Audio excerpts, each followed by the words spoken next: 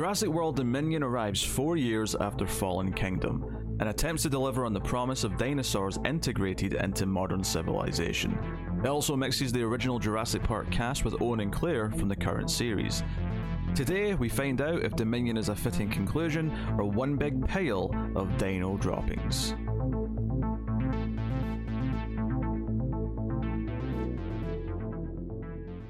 Welcome everyone to the Atomic Cinema Experiment. I am Peter, and joining me as always is Tara.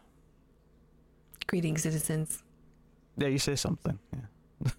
I did forget, yeah. Yeah, there was just enough of a pause. It felt like there was just a moment of thought process going on there. But yes, welcome everyone. Working.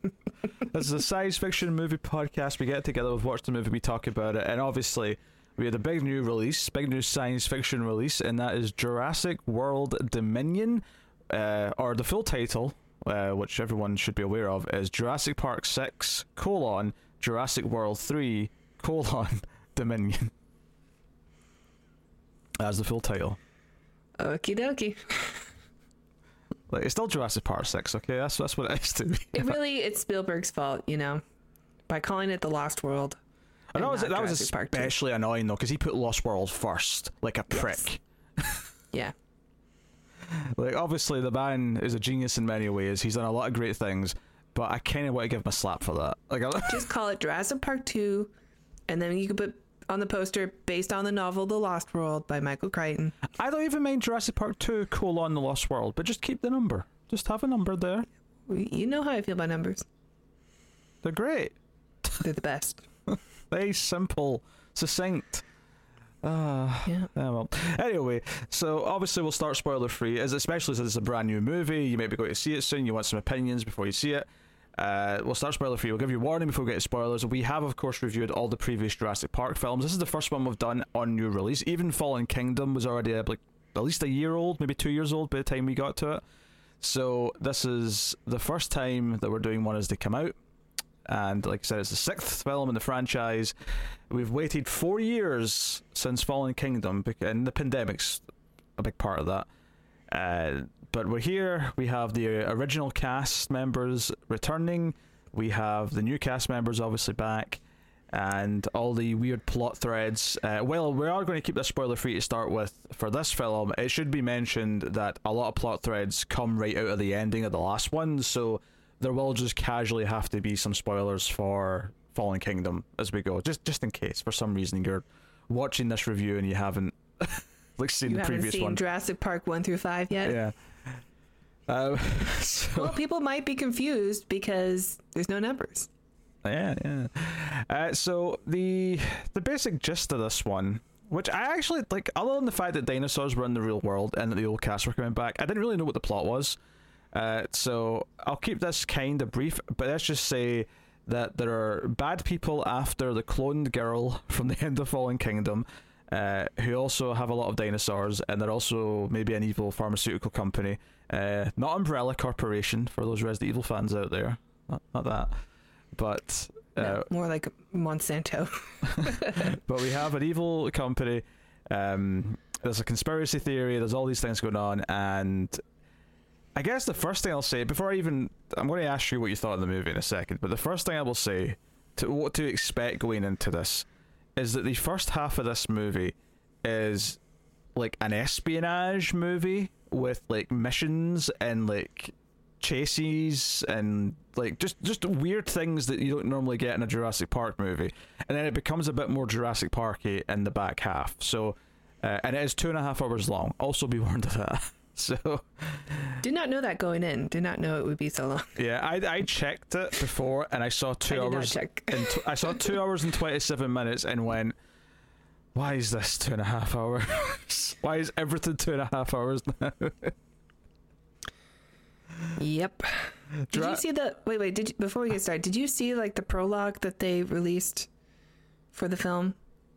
I saw the one that was the family in the RV. This was like a year or two ago they put this out. Okay, there's like the one with like the T-Rex in the drive-through movie theater and stuff like that. Oh, I didn't see that one. No. Okay. Yeah, so they were releasing stuff Yeah, that funny enough wasn't in the actual movie. Well, a little bit of the RV one was, see at the start, because at the start there's like a recap of the previous movie, and it's like a news report, and it says, oh, there's dinosaurs popping up everywhere. There's like a montage of like security footage and stuff, and you see like that RV, but you see a little bit of that in there. So basically what they did is that we're going to have this montage at the start. We're going to film these full scenes so we can release them as like a teaser in advance. But yeah. So that's what I thought that what the movie was going to be. It's like Jurassic World. We did it. We finally did it. There's just dinosaurs, just monsters walking around in everyday life now. And there's a little bit of that at the start and the end, I guess, but this is not really what the movie's about, to be honest. No. In fact, that's probably the first weird thing I'll say about it, is that, you know, it's billed as the end of the saga, 2 generations coming together, the end of the epic Jurassic Park 6 movie journey. And I don't really feel like the plot of this in any way feels like it's the end of anything, or like some like a bit especially important compared to any other movie, but that's another thing. Yeah. So I'll ask the question though, Tara. Yes, this movie that was critically panned and is sitting at about, I think, 31% on Rotten Tomatoes. That can't be the audience score. What do you think of Jurassic World Dominion? I think it's disappointing. It's very disappointing. And it's just too much plot. There's too much happening in the movie. Like there's just so much stuff, you know? There's some, I will say, I think the dinosaurs look great. Really, really great. And there's actually some really great, like, dinosaur, you know, tension moments of them being in that world. But it's hard to, like, keep track of which ones I liked because they were really short. In order to get more stuff in there. Yeah, that's the problem. So I miss like the big set piece dinosaur moment, you know. One of the things I'll say, right, and we're obviously like we're going to go through it in order pretty much, I think, when we get into spoilers, because there's so much to unpack. But one thing I will say is that when you get towards the end of the movie and there's like a big dino standoff kind of moment, I will say that a lot of the new creatures they added to this, because all of their scenes are really short, and because there's only a couple of those scenes and there's not a lot of time for any of it to resonate, like, it didn't feel like a big deal. It was like, well, this creature was basically a cameo earlier on, and now I'm supposed to care that it's the big climax. You know, I don't know, like, there's a few things like that to me. Yeah, it's just, I'd say the movie's just overloaded in characters, overloaded in dinosaurs even. Although in the first half, maybe not enough dinosaurs. Oh, the first half doesn't have a lot. But like I said, the first half things, it's like the Jurassic Born legacy. Yeah, I think there's like a scene in like Malta or something where it's just like, I'm pretty sure I saw this in a James Bond movie. Yeah, it's so weird. Like, one of the things that was so absurd about the start of this movie is that it does that thing a lot of spy movies do, where it's constantly cutting from like different locations. So there's constant like cards saying, "Oh, now we're in, you know, this city. Now we're in this country. Now we're," and it was like every like 2 minute there was a new like location in a different part of the planet, and I was like, "What is that? Like, why are we jumping at like?" Jurassic Park at its nature is very, I know obviously it's complex, you have to explain how dinosaurs are alive again, but the actual way the movie works, when you describe the movie to someone, it's very simple. There is a park full of dinosaurs, they get out, people have to run for their lives and escape. That's it. It's that simple. And Jurassic Park 3, for all its faults and all the things you may throw at Jurassic Park 3, one of the reasons why I think that movie works well enough as a B-movie schlocky thing is because they have to go to the island with those dinosaurs, a kid's there, they want to look for them, and they have to, once they're there, they're in danger. It's just a rescue mission movie. They have to, you know, escape, right? That's it. That's the goal. Once they're there, it's just about how do we leave? How do we get away safely? That's all it is. In this movie, there's so many dangling things to get all the characters in the like one location by a certain point in the movie, and it's all these different reasons and things. And I do really like seeing the old guys, though. I do like it. You know, I'm a fan. I'm always going to be a fangirl for Jurassic Park. And, you know, seeing the top 3 again were great. I do like also that this really is Ellie's movie, like for that crew. Like, she has the most to do. She's the most significant person to the main plot. And I like that. I like that she gets her film at least. I am confused as to why Jeff Goldblum seems to not be able to play Ian Malcolm after the first movie. Like, he can't get the character back for some reason. He keeps like being more, Well, like he's so like iconic in the first film, and then in the sequel, like in the Lost World, he's not Ian Malcolm anymore. He's just kind of a guy. And then in this one, like I'm expecting Ian Malcolm again, and I get just like regular Jeff Goldblum. I'm like, what? Give me Ian Malcolm. Why is this so difficult for you? I think the idea in The Lost World is that he softened because of the events of Jurassic Park. I think that was the point. Yeah, but it was very disappointing on a watch though when we rewatched it.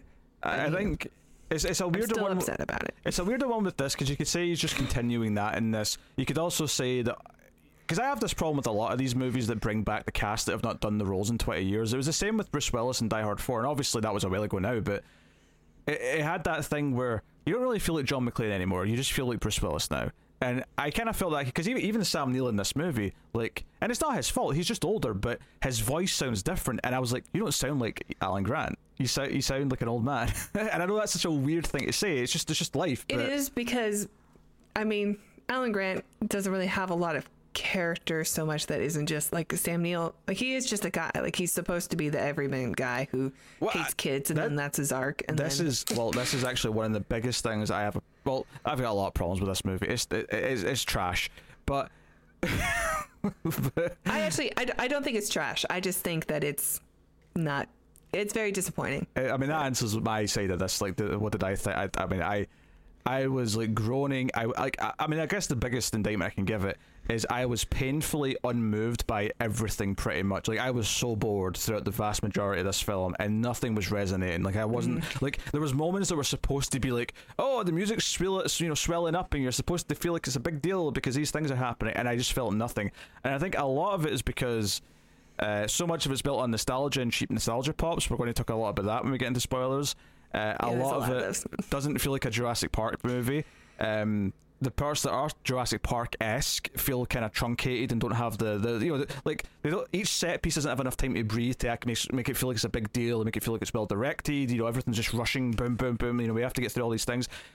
Honestly, the weird thing is, like, I compared Lost World a lot to Force Awakens. I think there's a lot of comparisons to be made with Rise of Skywalker with this, in terms of the pacing and just how much was going on and it being overstuffed. Yeah, I could see that. There's a lot of parallels. Just a lot of movies are like that now. A lot of big blockbusters just feel like... It's a committee thing, right? I think also, like, Aquaman is like the example I go to, where there's just so much action and so much happening that I get so bored that it puts me to sleep. Yeah, which actually happened when I watched it. Yeah, you don't care about anything that's going on, and obviously this one's banking on us caring about certain characters from before, and we'll get into a lot of things, but the point I was going to make there when you were talking about like Alan Grant just being a guy is one of the things that pissed me off a lot about this movie is that a lot of these characters, and partly because like they've written themselves into this corner where Fallen Kingdom ended a certain way, so the next movie has to we have to deal with this clone girl, and we have to deal with all these other things, is we have these like Bourne-esque style sequences, but more importantly we have characters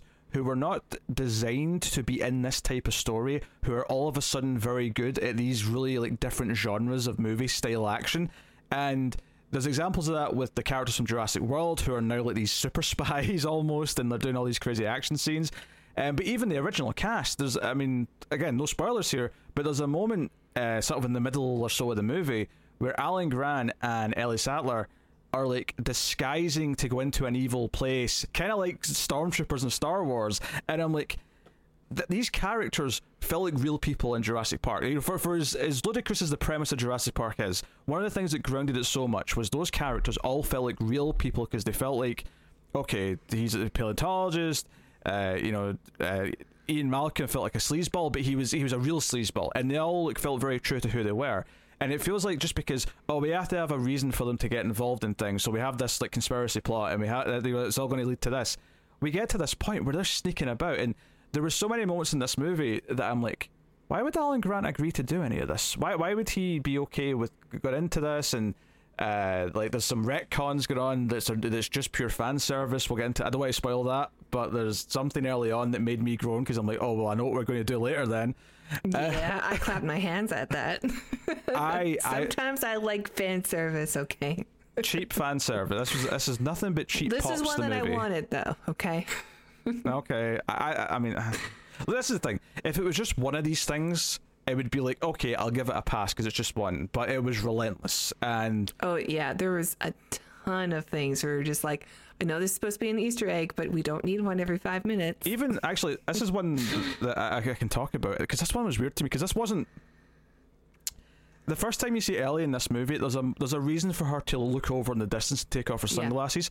And what's funny is that the moment she's actually doing from the first movie, it wasn't her character, it was Alan who took his sunglasses off like this, but she takes her sunglasses off the exact same way as she looks off into the distance. And I went, I'm annoyed that you just did that. She does it the way that Alan does it, not the way... Because she also takes her sunglasses off, but it's like a quick thing she just pulls off. He does this like weird thing with both hands because he's in such disbelief that he just that's what she does can't remember how to use hands anymore.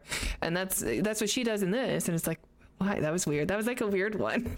Yeah, and, another thing as well, just for the cheap nostalgia that just takes me out of it, because I feel the fan service of it is that she shows up wearing almost the identical outfit that she wore in the original Jurassic Park, same color scheme and everything. Then I'm like, her style hasn't changed in 30 years, I guess. I'm just, this is like, it's funny when I'm watching Power Rangers or something, right, and they're all in their color coding, and it's like, oh, it's a bit of a wink, wink, nudge, nudge. But again, these people feel like real characters in Jurassic Park, and here it's like, oh, you remember them in this outfit. You remember them, doing these things and saying these things. And there was a lot of groan-inducing lines where they'd reference back to something, or whatever, As far as, like, the new characters go, I really...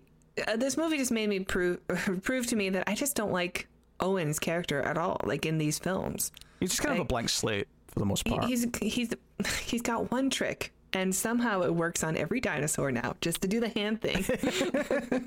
But also, like, he's like a super spy in this. He's I don't know, like, I like him as like the Steve Irwin of the dinosaurs. Like he's just a good handler. Like he knows how to tame the beast, how to be able to like handle them when it comes to it. And there is a good scene, I think, where he uses that ability, which is set up, from the previous films. Can I just say, you've put in my head now, I'm imagining Steve Irwin in the role, and it's way better, and I'm mad. Totally, right? I'm mad that he died before the movies were made. Or even if, like, he was just channeling Steve Irwin when he was doing the raptor bits, like, that would have been so much better. I can't do an Australian accent, otherwise I'd totally do a Steve Irwin dinosaur bit right now. You just say crikey. Yeah. Crikey, that's a big raptor. He's like, he'd be holding his, because he did that thing where he had his like toddler like next to the gator to like show, like, see, that's just how confident I am. This is my toddler with the gator. Poor Bindi. She came out okay though. Yeah. Anyway, so like, I like that part of his character, and he has a good moment in this movie where he does use that, and I really like that moment. But for everything else, it's just like, why is this character doing all of this? It doesn't make any sense. Like, he should have just been the dino wrangler expert that, maybe gets called out sometimes to do a job. And, like, that's just his life now. And then for the rest of it, he's back at home. The other stuff he goes into is so dumb. It's just to give him, like, this big action scene. And it doesn't make any sense. And I just like his character so much in this. I will say, though, Claire, although she's sort of also elevated to superhero or super spy in this, I do like her scenes. Like, I think she has the best moments in the movie. She's definitely the better of the two characters. There's no denying that. She also has the better motivation in the film, I thought. And like, I really like, there's a sequence where she's basically on her own that starts from like a plane to like being around dinosaurs on an island. And that whole sequence where she's by herself, like every single time I'm like white-knuckled tension watching it. And I actually really like all those scenes. But that's one of the few segments in the whole movie that's actually a Jurassic Park movie. Like that's when the movie like is great for like 20 minutes. I'm like, wow, make this movie. Like, I love this. It saddens me that I think you're overestimating the number. I think it's more like 8 minutes. Well, it's spread out. Like, it's not all at once that happens. There's other stuff that comes in. So I don't really know. I think Claire was always the better, because she had the arc in the first movie. Before they were just like, they were just assets to her job. Like, and then she actually cared about the dinosaurs. They had personalities, and she had this growth, and Yeah, I agree. She was always kind of the heart of the new trilogy. It's kind of this weird sensation around watching a movie like this still, where I'm like, okay, the franchise is in movie number 6 now, and it does kind of feel like the only reason why we're doing some of these weird things we're doing is because eventually they had to like sort of like evolve from what it was. And I'm not saying don't evolve, and I'm not saying just repeat the same movie over and over again. I'm not saying that at all, because you do have to do different things. You have to advance things. We really liked the last movie, and it was very different. Well, I mean, I wasn't good though. Like, we liked the back half because it was like silly B movie stuff, and we're into it. I liked it a lot, yeah. Plus, I like the Indoraptor. Right, but like this movie, it's doing all these extra things. It's doing all the spy stuff, and it's doing all this plot where it has to have a villain. It has to do all these things, and it just kind of feels like when franchises keep going, they have to just sort of keep going in a direction of some sort, and eventually they get to a point where they're doing weird things where. You go back and watch the original movie, and you can't imagine some of the shit these characters are going to end up having to do 5 movies down the line. It just doesn't feel right. Yeah. It doesn't feel like them. Amityville's going to space. You know, I had that feeling right from the get. As soon as like this news report at the start starts talking about everything going on, and it's like this oddly worded recap to everything in the last movie. It doesn't really sound like a real news report because she's like sort of like connecting things that wouldn't be connected in a news story. Yeah. I've heard that there's actually going to be an extended version of this film, and I actually think I might enjoy that more, just because a lot of these scenes felt like just little snips in there and cuts there every now and then, and I felt like it's too rushed. So maybe these scenes like need more time. And definitely all the stuff that they released beforehand wasn't in the film. So the problem though is it's not just that, like, even just the big set piece moments though, the pacing of them isn't that good. Everything's rushed, and I don't think an extended version of the scene helps that, because like it's just kind of rushing through the actual. I think you just need to cut out all the Chris Pratt stuff and then just add whatever you cut out before with dinosaurs back in. Sadly, I think fundamentally, and Trevorrow did an okay job with Jurassic World. Like I think those scenes in that are perfectly fine. Sure, yeah. Nothing compared to Jurassic Park, obviously, but I mean that's like obviously, you know, this is, you compare it to one of the best monster movies of all time, and you do that. No, but it was a really fun sequel and revision of the franchise. And Joe, what's so funny is that because obviously we've said before, Jurassic World is the Force Awakens of Jurassic Park. It is exactly that. And the thing is, okay, it's a lot of nostalgia in that movie. It's calling back to the original quite a bit, but that's okay. Now we can move forward. And Fallen Kingdom, for all the faults it might have had, did largely move forward and do different things. This movie, despite the fact that it feels the most non-Jurassic Park movie of all of the movies, somehow is also the most filled with just like cheap nostalgia and like callbacks. And by the time we got to the end of the movie, like some of the callbacks they made, I was like, I can't believe you called back to this, or you're referencing this thing. And we'll get into them in spoilers, but so much, yeah. There's just so many things. There was sometimes it could be anything that you're referring to. Yeah, and there was sometimes as well where like they would just like have a line of dialogue, the older characters particularly, where they'll reference something that happened in the original film, and they'll sort of chuckle and go, "Oh, I know about that," or and there's even like a segment in the third act where it intentionally has them kind of repeat a thing from the original Jurassic Park, and the whole idea is that all the characters are doing kind of the similar things as they were doing in that original movie, even though the reason why one of them was in that position in the first movie isn't there anymore. It just kind of happens again for no reason. Yeah. But whatever. No, yeah. So the I do think there's a couple of new characters that I do like. Like, I thought they were all good additions. There's like a pilot character. She was cool. Yeah, she's all right. I didn't mind her. There's another guy, Ramsey, who is like part of the new facility. He's working for like this new corporation thing that the movie is centered around. He was okay too. I thought he was all right. He's fine. I saw that actor. He was in a Netflix show called Archive 81, I think it was called. He looked familiar to me, but I didn't look him up. I might have seen him in I only watched else. the first episode, but he was in that, and he seemed solid in that. I like the pilot lady was good, and I don't know if it's just because she felt a little.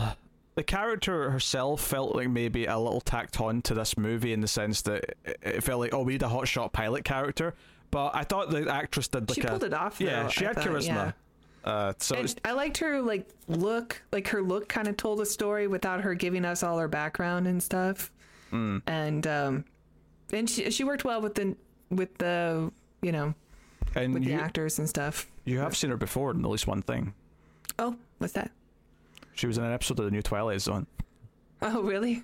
She was in, I think it was the space one. Oh, okay. I didn't hate that episode. I think it was anyway. I mean, we disliked a lot of them, if not most of them. I think you disliked all of them but one. But one. There was one good episode. Yeah. It's kind of... you got the clone daughter thing, who, our main characters are looking after, and that's a big plot point of the film, and her, and they kind of... Like... I wish it felt like it had something to say, but if anything, I felt like it muddied up what the last movie said at the end. Because the whole big thing at the end of the last movie, she presses the button and says, "No, they're just like me. They deserve to live. They deserve to be free. They're not anyone's property." And I felt like this movie went out of its way to sort of like kind of like add more to her story, but it kind of took away that message a little bit. So Trevorrow didn't do the last one, right? No, I think he still like co-wrote it or something. Though. He was still involved. Okay. He just didn't direct it. So. Yeah. What else do I want to say? I mean, at least one of the new dinosaurs I thought looked pretty cool and had a distinct. There was big claws. The fingernail ones. The big fingernail ones. Yeah. Yeah. What's so funny though is even as I was watching the movie, because they introduced two sort of big new dinosaurs, I actually forgot the scene that had that one in it. I thought it was the other one, and then I was like, "Oh yeah, there was two new." Later on, I was like, "Oh yeah, there was two new dinosaurs." And I liked all the dinosaurs in this. Yeah, I thought they all looked great. But I do think that's a problem. The fact that I forgot that there was two to keep track of and not the one is an issue. From because well, I don't know. I didn't have that problem, but no, I think it is an issue. I think again, like they get one scene to like kind of show off what they are. And then they disappear, and then it's not because it's not like some of the other Jurassic Park movies where they're a constant presence. So even when you're not seeing them, they're always scared that they're going to show up again. In this movie, whenever the big dinosaurs that are a real threat like disappear, it just feels like they don't exist anymore, and they don't care. They just there's okay, what's the next mission then? Oh, we're going to here and we're going to go turn this thing on and blah, blah, and it's like no one's like in the original Jurassic Park when they have to go flip some switches, right? It's like. There's raptors outside. This is shit scary. And they're all nervous as hell. And Ellie's nervous. And the whole thing is like a horror movie sequence. In this movie, it never feels like a horror movie. Not really, because there's no stakes. There's a couple scenes that I thought felt like a horror movie, but they're so fast. So they're very fast. And do you know what horror movies don't tend to be pacing-wise in their scary scenes? No. Fast. They tend to be slow. They tend to be like building tension. Yeah. Well, I mean, the one scene with Claire I thought was excellent, and it was very slow, and you get to like really, bask in it. You're like, why isn't the movie like this? It's like shot really well, and the pacing's really good, and it's scary. Like it's such a good scene. I'm like, well, bring more of this, please. It's basically the only one. There's actually a moment later on with the other big dinosaur, the Gigabosaurus, whatever it's called. Yeah. Gigasaurus, I don't know. I don't remember. It's alright with a G to end of the Saurus. I can tell you. It's Giga something. Yeah. Gigawattsaurus. But there's a moment later on when it's interacting with people, and like the Saurus stays still like it's a T-Rex, but then they kind of like move and hide right in front of it, and like I was like, wait, why? What, was it just distracted for a split second, and that's why it didn't see you all move? Like, I felt like they didn't clearly establish like any kind of rules for it. It was just, it kind of felt like they were just sort of like making it up as they go along, as far as what can the characters do, what can't they do in front of it, kind of thing. But well, I mean, we'll talk about it properly when we get to the spoilers in the scene. But is there anything else you'd like to add before we go on? And there's obviously a couple of characters that I've not talked about, because I do think it's spoilery to bring them up in any proper way. Yeah. Thanks. I don't know if there's anything else. I do like the actress. Dickon Lackman shows up, but she's like the super sexy, like evil spy in this. No, I didn't like her. I didn't like that scene, I guess. Oh no, I didn't like her in this movie because I thought her character was stupid. I like that actress from other things. She's in Dollhouse. She's popped up in a bunch of things. But her character in this is like, she's like the the smuggler and like dino arms dealer, and she always wears a sleek white dress, and like she felt very cliched to me. She was very Bond villain, yeah. Yeah. I am glad that like the new characters from Fallen Kingdom there's like one guy who shows up from that film in the film, but he's like barely in it. And there's one I'm kind of from grateful because I didn't like them all that much. And there's one from Jurassic World as well. It comes back. Omar Sy's character. That's right. Yeah, he's back in it too. Yeah. And it was definitely unnecessary. And I got so confused as well. I wasn't sure if he was like just out on his own, or if he's like part of like a intelligence group who's got a squad of people. Like I got so confused because it was going so quickly and didn't really establish it. Yeah. But we'll get into it. All right. So I guess we'll give the spoiler warning then. But I'll just say I think this is easily the worst Jurassic Park movie. What's the audience rating? I don't know. I'm not looking. I'll check for you. Yeah, I would say as of right now, yeah, this is probably my least favorite of the Star Trek, of the Jurassic Park films. I think this one's probably at the bottom of my list, but I do think all of them have some sort of merit. Like I don't think any of them are really bad. Even this one, like there's still some things in it that I really enjoyed, and I do think it's still worth watching but don't expect to love it. Yeah, but you'll probably have a good time still. To be very blunt, I don't think it's worth watching. I think this movie is just an example of everything that's wrong with Hollywood right now. Like that's what this movie is to me. It's everything that's wrong with every big franchise. It has to work on nostalgia. It's the same problem that's going on with Star Wars. It's the same problem that's going on with If you like Ghostbusters Afterlife, you'll probably like this movie. Yeah, and I think this is weaker. I mean, I think Ghostbusters Afterlife was a better made and paced movie, even though I don't think it was great overall. It was a better movie than this. Yeah, but this one has dinosaurs in it, so it automatically gets like another point from me. Yeah, okay. So it's actually the critic scores went down. It's actually 30% now, not 31. The audience score, because people are a bunch of sheep who are easy to please, apparently, is 78%. So yeah, that sounds about right. So the audience are wrong. But I mean, we're not critics, we're audience. Yes. So yes, no one hired us to do this review. Are we sheep? No. We are. I was shoveling popcorn in the whole time I was watching the movie. Going, woo! It's that thing from The Thing. Oh, there's so much. Do you remember this thing? Remember this thing? There's lots of member berries. A lot of it is, I would say, subtle. Like you really have to be a super fan of Jurassic Park to notice it. Like even the glasses thing, I don't think people would notice it unless they're like watched it like we do, But it's still it's so unnecessary. The glasses thing, maybe. Just like, why is this here? The glasses thing, maybe, but I think most of them are actually kind of in your face because the music swells up, or they overplay a lot of them. So I don't think I agree that most of them are subtle. Well, I mean, yeah, maybe, I don't know. Like if you're a fan of the franchise and you've seen the films multiple times, you're definitely gonna get all of them. But at the same time, like I'm sure there's a lot of them that went over people's heads. Well, it's basically just the first movie. There's very little referencing to any of the other ones. It's all the first one. Well, like what from the other films is classic? It doesn't matter if it's classic or not. The thing is that the first movie, everything get made classic because it was just a great film and people remember all these details. But the problem with a lot of these new sequels is we have to treat every little detail with this reverence. So, like for Ghostbusters' sake, it was, we can't just have them use a proton pack. We have to have 100 close-ups of all the lights turning on in the proton pack because now it's this thing that all the audience cares about, and we all go ooh and ah the proton pack. It's that bullshit, and it's such a slave to saying, remember how good the original movie was, rather than being its own thing. This movie does not function on its own.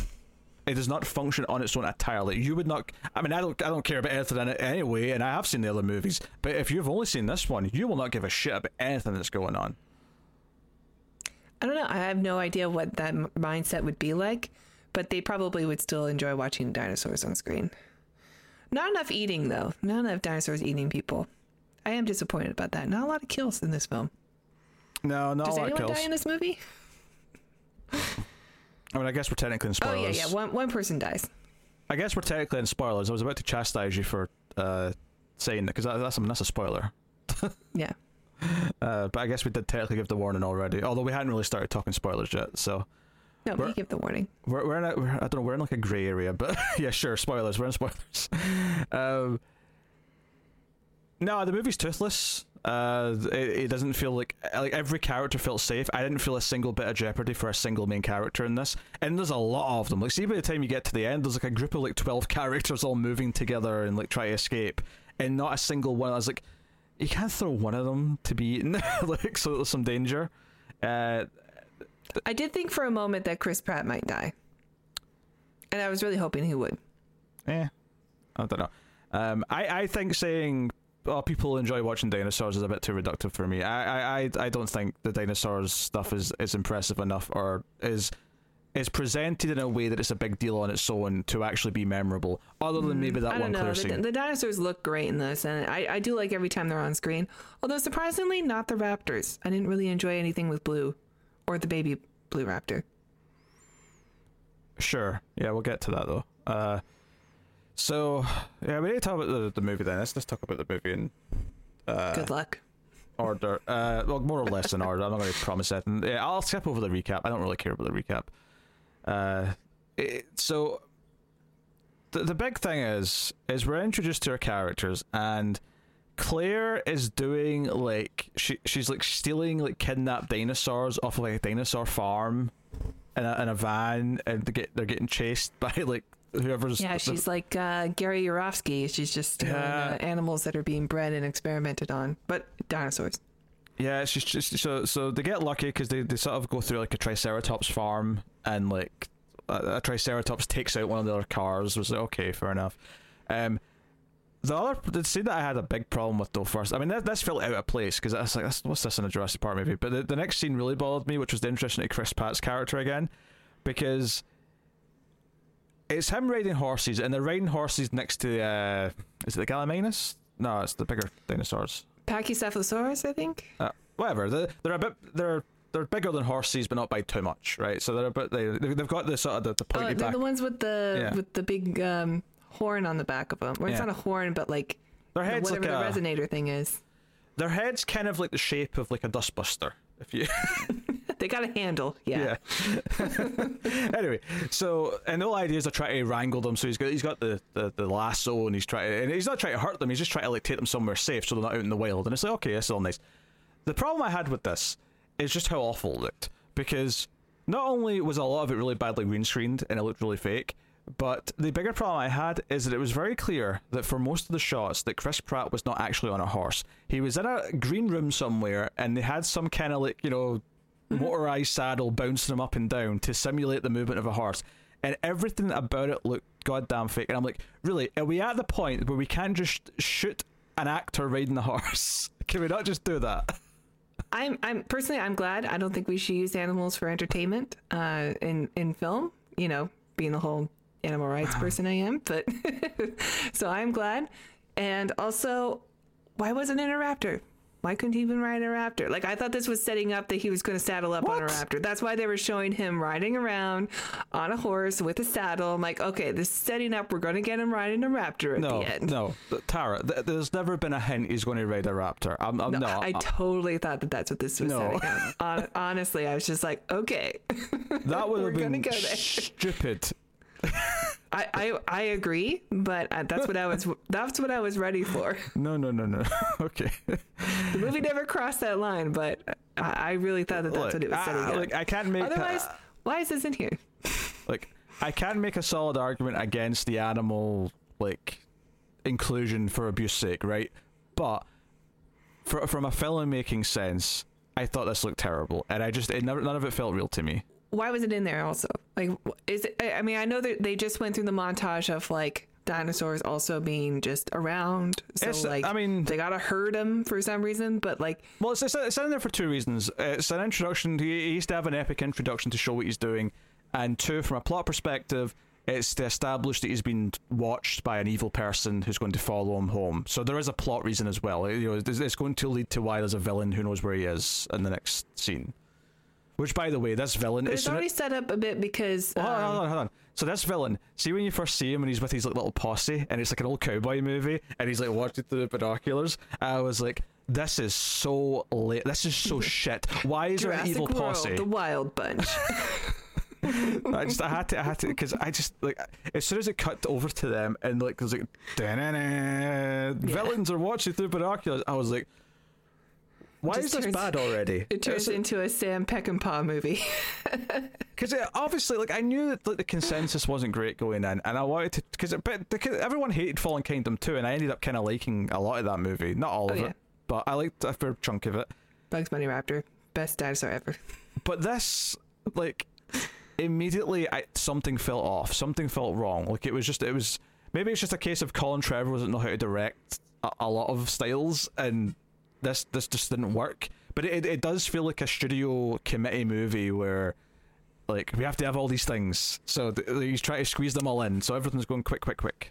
The problem that I have with it is that, okay, so where are our heroes from the last two films? One of them is still rescuing dinosaurs, and the other one is being a badass somewhere. And then cuts to them living in a snowy mountain, in a cabin in a snowy mountain, hidden away from the world because they have to hide this little girl who's actually the thing that people want. So what I mean, the person that's being searched for. So why couldn't they just be all hiding together? And that's your introduction, is that she gets found and stolen because she's wandering around. Like, you can still you don't need to have these big moments. Like, the main heart of this film is them being parents, or especially Claire being a mother to this girl now. So, like, why isn't there anyone there to watch her? No, you're right. Like, the movie could totally just start with them at this cabin and just sort of like introduce the villain being like a stranger who comes up, and like there's someone watching. Treat it with a bit of menace, and like, okay, who's that? This is dark and mysterious, and then she gets kidnapped, and then you can yeah. I mean, she gets spooked maybe a couple times because a raptor shows up, and she gets spooked again, or she thinks like everything's a raptor out there, but it turns out to be a man that's the most dangerous thing, and it abducts her. Like, there's another way to do this to where you don't have to have these. We already know that Claire loves, rescues dinosaurs from the first one. We already know that Chris Pratt's a badass from the first two. So, like, these scenes are unnecessary, I think. Completely unnecessary. I mean, a lot of I think there's so much of this. I think the entire conspiracy with the locust is unnecessary, and it's just an excuse. Oh, by the way, yeah, if the locusts are the real villains of the movie. It's not even just that there's a conspiracy. Do not expect that. Yeah, so it's not even just that there's a conspiracy with, like, Jurassic era locusts that are, like, eating all the world's crops. It actually functions as the world is in peril. Like, these locusts might ruin the food supply for the entire planet if it doesn't get stopped. So there's a real world, like, the world is doomed plot happening in the background that the characters are also kind of trying to stop throughout the movie. And that's kind of what, Laura Dern comes in to investigate this. Then she wants to go and sneak into this evil lab, and she asks Alan Grant for help. Jeff Goldblum's already there undercover. Like, does this sound shit and stupid? Because it is. Yeah, he's there he's like some sort of professor guy, Jeff Goldblum, and he's there. But like the last movie, he was in a courtroom, like talking about the evils of man and like trying to play God. And then somehow they're like, this is the guy we need for our company. to give TED Talks to students who are interning with us. Like, so it's so confusing. Like, how did he end up there? Right, I assume some people are just going to listen to this and won't see the movie, so I want to just explain this locust thing succinctly, right, without bouncing around.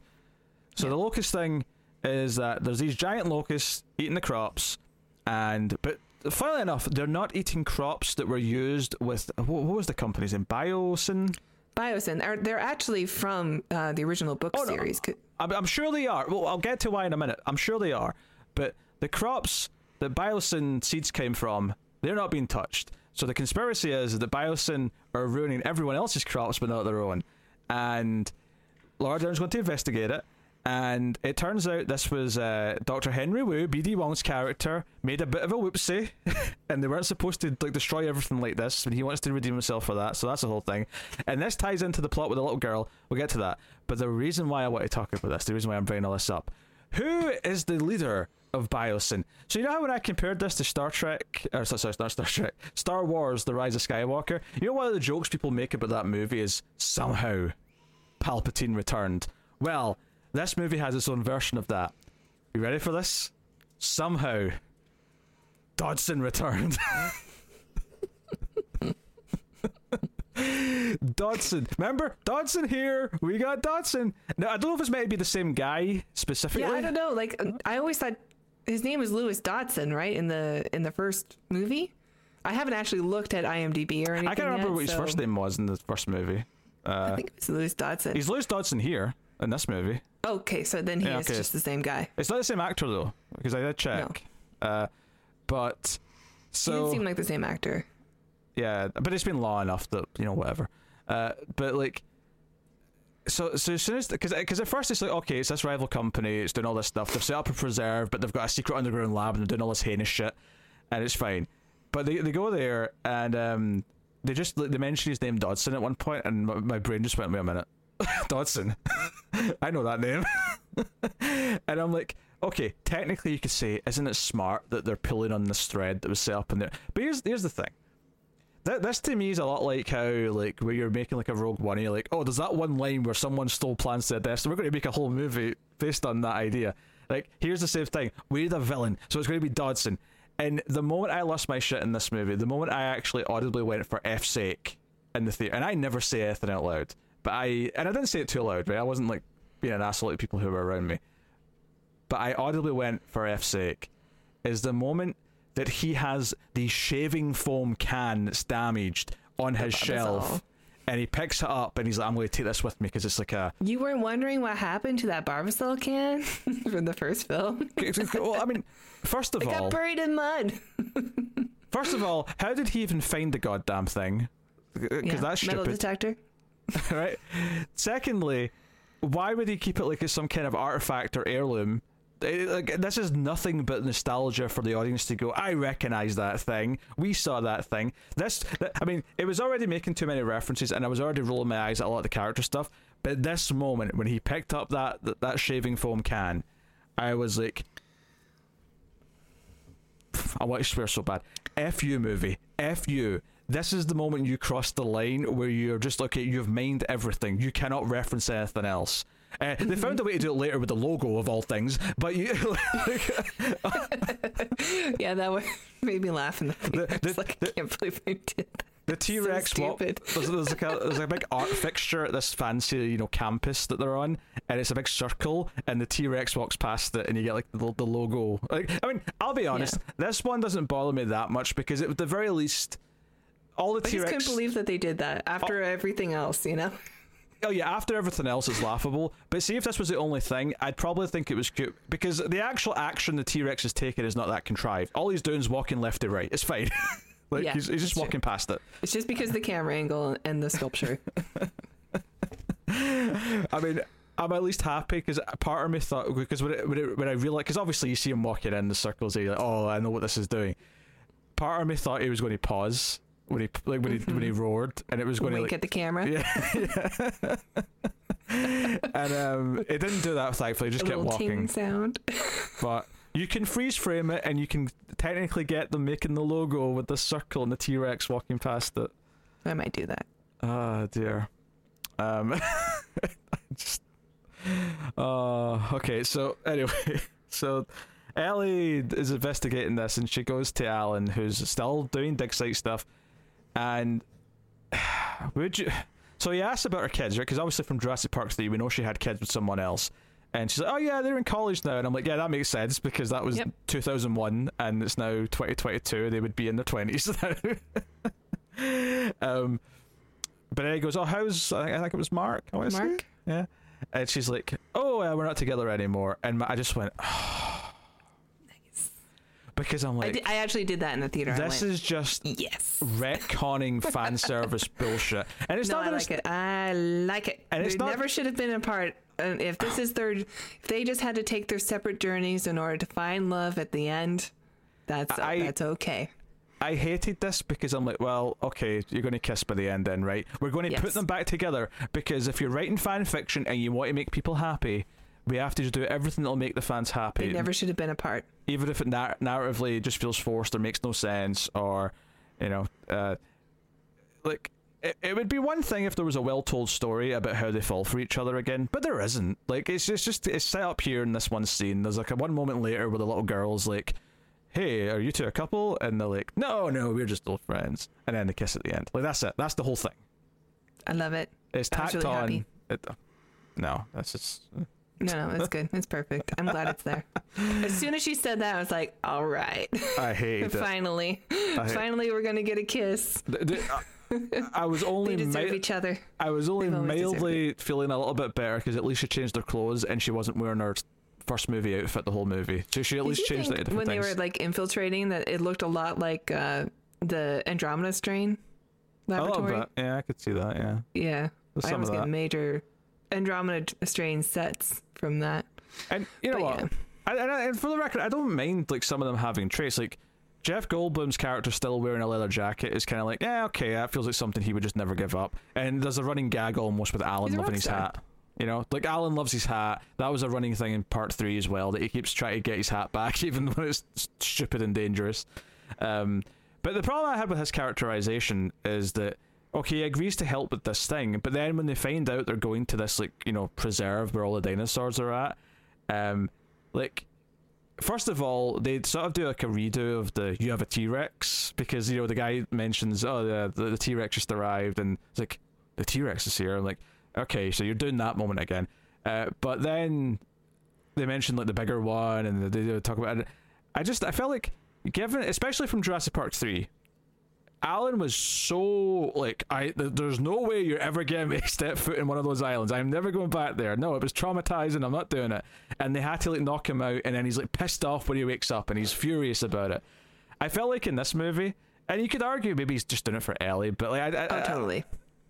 She asked him personally. Yeah, I don't know. I just felt like he was a little too calm about everything.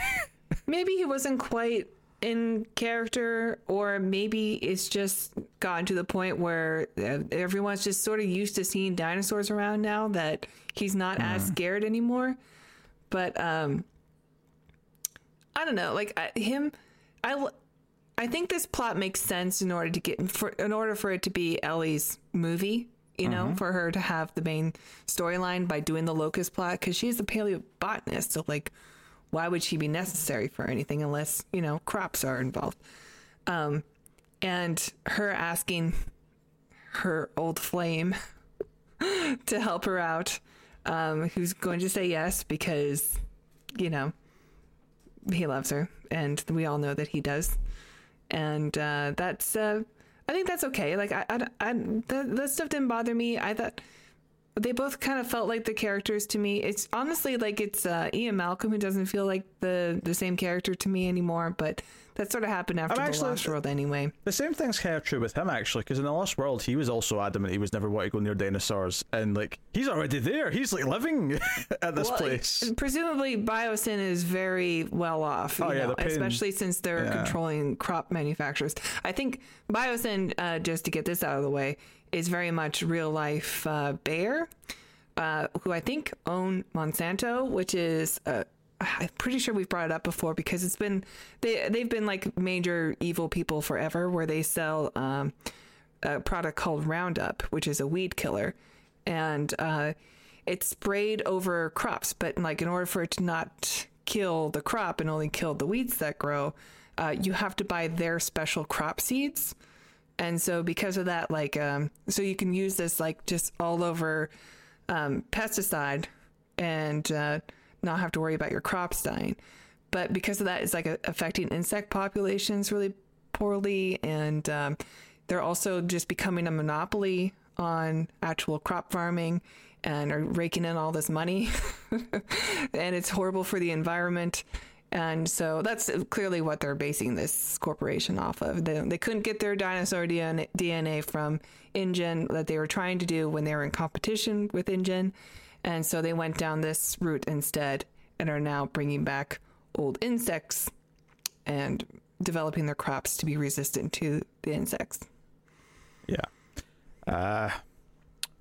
None of this is remotely interesting, though, in the movie. Like, all of it just feels like an excuse for characters to do things. I think, okay, I hadn't really considered this before, but are there, like, major biblical themes in these films? Like, the locusts, and, you know, there's something coming up later, which we'll discuss, about, like, Immaculate Conception, and, like, you know, even with the last movie, Fallen Kingdom, with, you know, kind of like the flood where things just get wiped out, except it's a volcano. Are they trying to do like biblical stuff in this? I think it's more of a happenstance than anything. I would say that obviously one of the key things in the first movie is the idea that they were playing God by bringing dinosaurs back, and I think that notion has been there the whole time.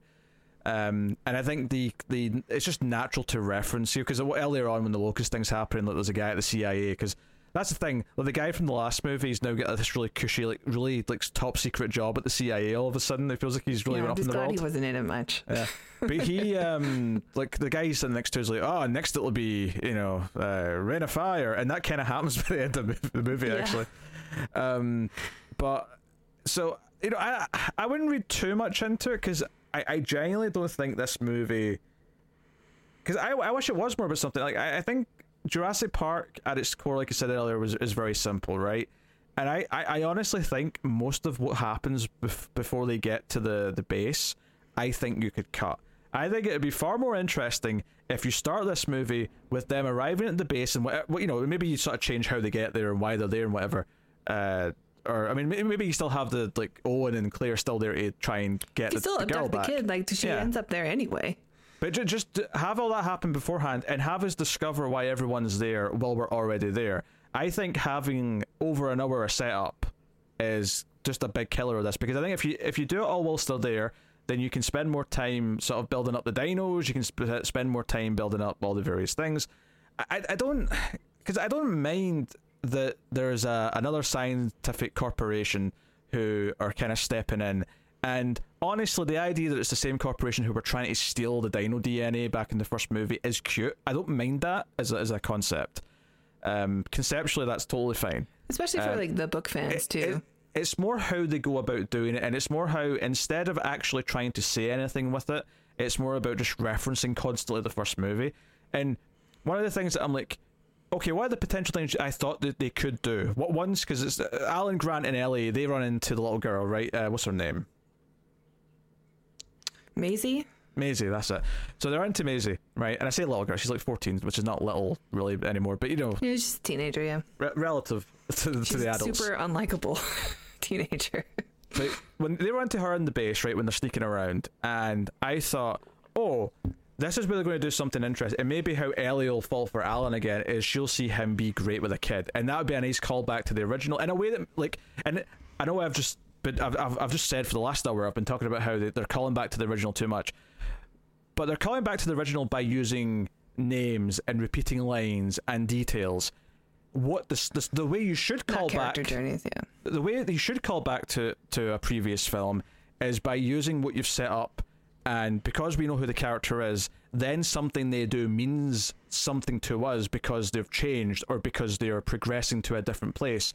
So in this case, Alan's whole thing in the first movie was that, oh, I hate kids, I don't want kids, they're horrible, they smell, blah blah blah. And then he has that, you know, he has this great journey with Tim and Lexi, or just Lex. But and he has this story with them where he looks out for them, he becomes a father figure, and it's this sweet story of him connecting with these kids. And I thought, oh, here they are with a 14-year-old, and she's going to be scared, like. And there's like a, you know, he's just kind of fine, but they don't really make a big deal of it, where there's like a moment where he has to like really comfort her or like calm her down or keep her safe or anything. And I thought, why, like, of all the things you're not doing and referencing the first movie, like, have Alan go into super dad mode, because that's the sort of thing he learned to be in the first film. That would be a callback that would resonate, because it would be like, what he went through made a difference to him, and this is the result of that difference. And this is also something that if you're going to do the whole Ellie and him get together, she can witness this and be like, holy shit, he's like a great father figure character now. And well, not just that, but it would at least remind her of why she fell in love with him in that first movie. He doesn't have to be like a great father to her grown up kids now. Oh no, that's not what I mean. For the record, I don't mean that she needs like a new father figure for her kids. I just mean it's a good character trait. It's just like, oh, this is his kind, like, heroic side. This is, like you say, why she fell for him is because he is this good person. So, I like. That's something you can do. In fact, there's a good example, right? One of the few things, and they ruin it later on by like using them again. So Nedry's death in the first movie, right, with the spitty ones with the fin, like the Dilophosaurus. Dilophosaurus, yes, right. So Claire runs into them, right, and we'll talk about the rest of her stuff separately. But Claire runs into them, and it's like, oh shit, we've not really seen them since the first movie, but we know what they do because it's a really memorable scene with Nedry. And I thought this was actually a good use of calling back to the original. Because probably the most fun thing Owen does this whole movie is like, because you're thinking, right, they're not going to kill Claire, so how is she going to? This is his Steve Irwin moment, yeah. This is his best moment in the movie because like they're separated right now. She gets pinned down next to like this like station. She's next to a wall, and the fin comes out, and it's like it's just getting ready to spit at her. And then Owen's hand comes in and grabs the neck and just sort of chokes it, and you can see like the. Whatever you call it, the venom's like coming out between the teeth and stuff, and it's basically like it's almost like he's, because I assume this is paralytic. It's probably paralyzing his own mouth because he's just like asphyxiating on his own venom. And I thought this was a great moment. I thought this was a cool moment, and it works as a callback because that's a very memorable scene. We know what it's going to do, and we're thinking, how does she get out of this? Yeah, she's very helpless there. And then the way he actually like saves her is a fun little beat that was like, oh, that was cool. And there's like one other cool dinosaur moment at the end that I liked as well, but we'll get to that. But then they had to like ruin it because then Dodson also has to die with these guys because that's how Nedry died. So he gets spit at by like 3 of them and dies later on in the underground like tube tunnel system they've got. Yeah, it would have been nice to like seen like a big dinosaur chomp on him or something, I guess. But you're right, it is just a callback again, so you're like automatically you're thinking about that instead of the death that's happening on screen. I really do like that moment a lot with Owen, and I think if he was just like the family guy and who's like doing his best to save his adopted daughter in this case, and then here he has to save Claire from this by using his expertise as being like a dinosaur handler, which, was established from the first film or from the first Jurassic World film. So I think that was great. Like, I loved that moment. And I thought this is a great use of this character. I see why they're in love, and like he's there to save her and to save the kid. And it makes sense. Everything makes sense. What's happening. I thought that was a really, really good scene. Yeah. Yeah, so we sort of jumped ahead to a couple of things because we naturally got to them, but we could have to mention the first half a bit more because there's a whole espionage. Like they go to Malta, they have to stake out where the lady who might have smuggled the kid is like hanging out, and it leads to they've got like other not velociraptors, they've got something else, raptors. Yeah, but remember in the last movie they established that some of them had been trained to kill with the laser pointer, so they do that, and it's really just there so that it explains why these raptors are chasing after our main characters through a city and ignoring everyone else. Is because no, they've been locked on to them, so they're going to like gun for them. So we get like a motorbike chase with Owen as they're chasing after him, and Claire's in the back of the truck. In fact, Claire like has like actually this was one of the moments that I felt like, what is this movie doing? Is Claire gets into like a martial arts fight with like Spy Lady in like in like an apartment. And then when like the dino like chases her into another apartment, and she zaps it in the face with a taser, and it's like this. There's definitely like a feeling of like the characters have like plot armor, and that's always true to an extent when you've got like main characters in a movie where they're in peril constantly. But it really felt like here, like you've got them in situations where, like, they're too used to being attacked by dinosaurs now, so they're not even acting that scared. They're just You know, they're running on roof. Like there's a shot. This is the thing that made me think of Bourne. There's a shot where she's chasing Spy Lady and they're literally running on the rooftops across like a street, and I'm like, yeah, what is this movie? Like, what is this Jurassic Park movie? I mean, it was in the trailer, so like, I guess I was kind of expecting the scene, but I just don't. It's just so unnecessary. It's just an action set piece that, you know, maybe Trevorrow thought this sounds cool. We're just gonna do like a Jason Bourne scene, but except with raptors, instead of like other people on motorbikes.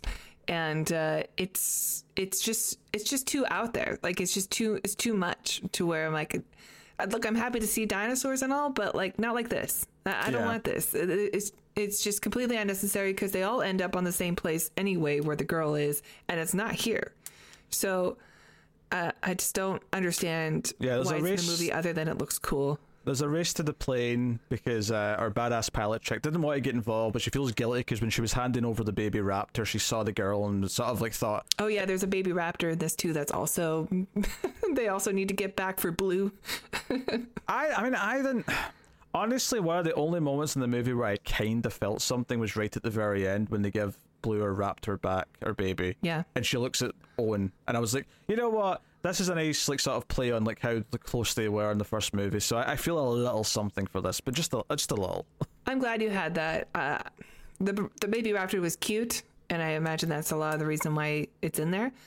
But I didn't really like it that much. Like I like the idea that instead of, you know, wolves or something in the woods, that it's raptors. And, you know, because Owen has this relationship, and, you know, birds can like imprint on a human when they're born and they think that that's their parents, and birds are dinosaurs. So I believe that this can happen, that there could be some sort of parental figure for a dinosaur. And that's okay. Like it's just out in the wild. Occasionally comes to visit. Maybe bring it like a snack, like a dead wolf or something, or on its doorstep and leave for Owen. That would be fun.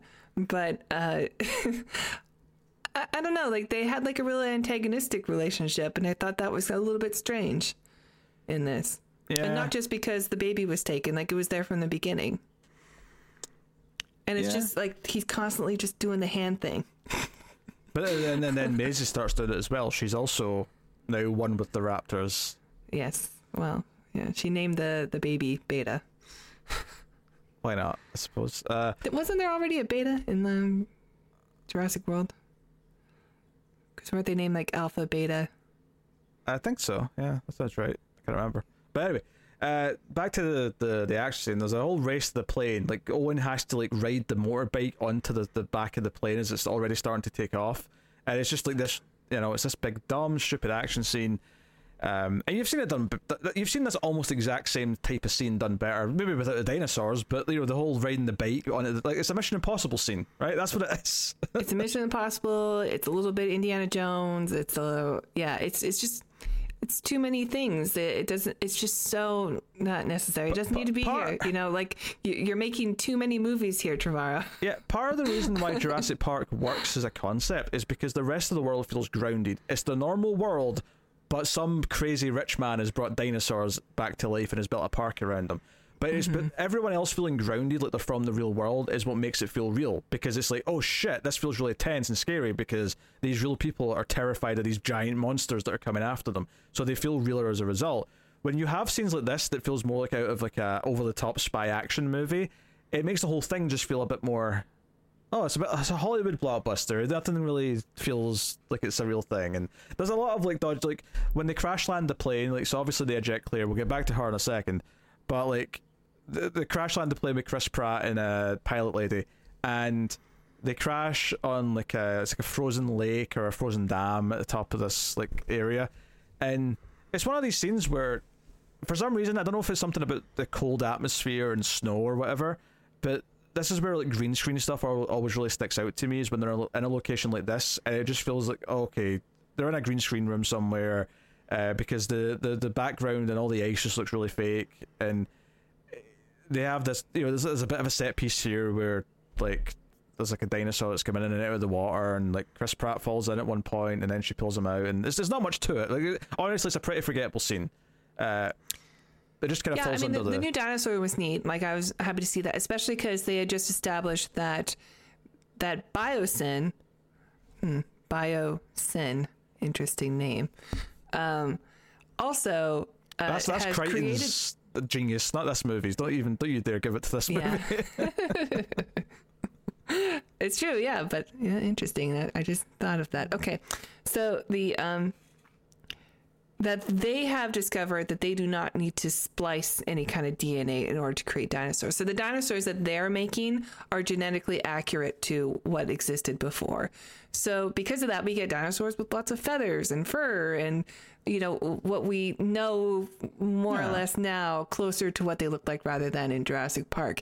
And I think that's really cool that we get to see, here's just, dinosaurs as accurate as we can speculate that they are on the screen. And this might even be some kind of velociraptor-like thing, because we know they were supposed to, they probably had feathers and stuff, and this one clearly does. And so I really enjoyed seeing all the new additions to the dinosaur family in these. And this was not a terrible scene, but I just don't think that, again, like, it would have been cool if they just, Claire ejects from the plane. We get her perspective for a while, but then we see the plane crash from Owen and the pilot's perspective, and they're on this lake. It kind of would have been cool if we didn't see what happens. Like, we know they're probably going to be okay because they're main characters. We don't actually see them die. But if Claire thinks that they're gone, and then she suddenly gets saved by Owen, and that's the first time we see him back too before the big ending, I think that also would have been pretty cool. Like, we didn't really need their journey as well. It would have cut out a lot of fluff, although I do think the introduction to the bigger dinosaur is with Owen and the pilot when they're looking for Claire, so you would lose the intro to that. So you'd have to put that somewhere else with some other characters, maybe. Yeah. But I'm sure it could be done. I'm sure it could be, but like, that's the only thing of value in theory. But yeah, like, you would be able to cut a few scenes out, which this movie does need to do. It needs to cut out some scenes and not necessarily short the movie down, even though the movie is quite long. No, it just makes some of the scenes that are good more set piece, like more like, I remember, like, edit them properly. The T-Rex scene. I remember the raptors in the kitchen scene. The big ones that stand out. I remember the end scene with the bones. Yeah, because they're edited properly, because they're directed in a way where they're tense and they build up and they crescendo, and you remember so many of the details. You remember the cup of water rippling. You remember the sound coming towards you. You remember the flare more in that layer. You remember so many things, right? In fact, one of the things that I liked about the callbacks in Jurassic World, the first one, is the flare, right? I thought was a really neat callback, because it was designed to tell you you're about to see the T-Rex. It was like a shorthand to the audience, like, this means T-Rex. I remember watching that because your brain in the theater. Because your brain connects it to the flare in the first movie. So as soon as you see it, you get excited because you realize you're about to get the T-Rex. It's smart. It's the shorthand has been created because it's something that our brains can work with. Whereas the callbacks, for the most part in this, are just like, they can't help themselves. They can't restrain themselves. They have to just do it. Yeah, I like the, what you were saying before, the flare, like, when I watched it in the theater, like, everybody in the theater reacted when they saw the flare, even before you see the T-Rex, because we all have that memory. We all know what that means. We all know we're about to see something that we've been waiting for the whole movie. Yep. And most of the stuff in Jurassic World that were callbacks weren't, like, gimmicky. They were addressed by characters even. They're like, I like the old logo. I like the old shirt, or, stuff like that. It wasn't really a lot of, remember this? We're going to put this in here also. Yeah, no, it definitely wasn't as egregious, and the ones that were there made more sense. Whereas there's a lot of stuff in here where it's really contrived, where they put, especially the original characters, they'll put them in situations where they can sort of have a wink, wink, nudge, nudge about, we kind of went through this once before, or we kind of had this moment. What was was that Alan or Ian had a line where they went like, "Believe me, I know." I think it was Ian about something. It was something about one of the dinosaurs. I can't remember what the line was now. It's going to bug me, but someone says, you can't do this because blah blah, and then, or they're really fast, or they do this, and he's like, trust me, I know. And it's like, yeah, okay, because it happened to you in the first movie. Like, we get it. we get it. It's a bit more wink wink, and it just it gets really old as it goes on. And part of the reason why the Claire scene works so well, when she ejects from the plane, and she's dangling there in the seat, right? The parachute, and they do a thing where like it's not pterodactyls, it's like another species they mentioned, but it comes in and flying dinosaurs. Rips the parachute. There's a second parachute, and she gets caught in the tree, which reminded me of Jurassic Park 3 a little bit, actually, because you see the seat hanging there like that. But we have this scene where this big dinosaur, this is the big one with the big fingers, the big claws, right? So this one's especially bird-like because it has some fur in the back. Yeah, we can see its eyes, so it looks like it might be blind. Like it uses other sensory perception because it's like all whited out, its eyes and stuff. Which makes sense because it's kind of following Claire when it's listening for her, but it doesn't see her. And this is because the first image they ever released of this movie was Claire doing the Apocalypse Now like head out the water. I was like, what? I don't remember that, but I see why. This is definitely the standout scene for me in the film. Yeah, and the whole thing is she falls down and like the dinosaur hears it and turns around, and she slowly crawls into this little swamp area and like submerges in the water. And they do that thing where you get this like obviously trickery side shot where you can see under the water her holding her breath, but above the water you see the dinosaur sniffing and sort of looking for her. And it's a really effective moment. And it's so funny because later on, like, I had forgotten this dinosaur existed because they introduced the other big dinosaur, the one that's bigger than the T-Rex, and even like sort of fights and scares the T-Rex off, which... And a part of me was going, we've done the Spinosaurus already, what are you going to do? And part of me was thinking, okay, the T-Rex has to ultimately win because this movie is far too terrified of not giving the audience of what it thinks it wants, right? That's the logic of this movie. And it knows people were upset that the Spinosaurus killed the T-Rex in 3. But they already like did the thing in the first one, Jurassic World, where when the T-Rex jumps out, he smashes through the Spinosaurus skeleton. They already did like a wink wink in that. That's right. Yeah. So, but no, the scene's well done. It's tense. It works. I think the other big scene with the other one, the Gigasaurus, whatever he's called, when it's coming after, it's right after all the characters have kind of met up, and they're trying to get into this station that's got like a ladder and stuff, and this is where I start to feel like, oh, there's too many characters now because you're all kind of like like sneaking around the car. Yeah, and it feels weird, and none of you feel like you can die. You all feel like you're too loved to like be thrown into the dinosaur's mouth. This scene I didn't think was as good, even though it is kind of a typical more Jurassic Park scene.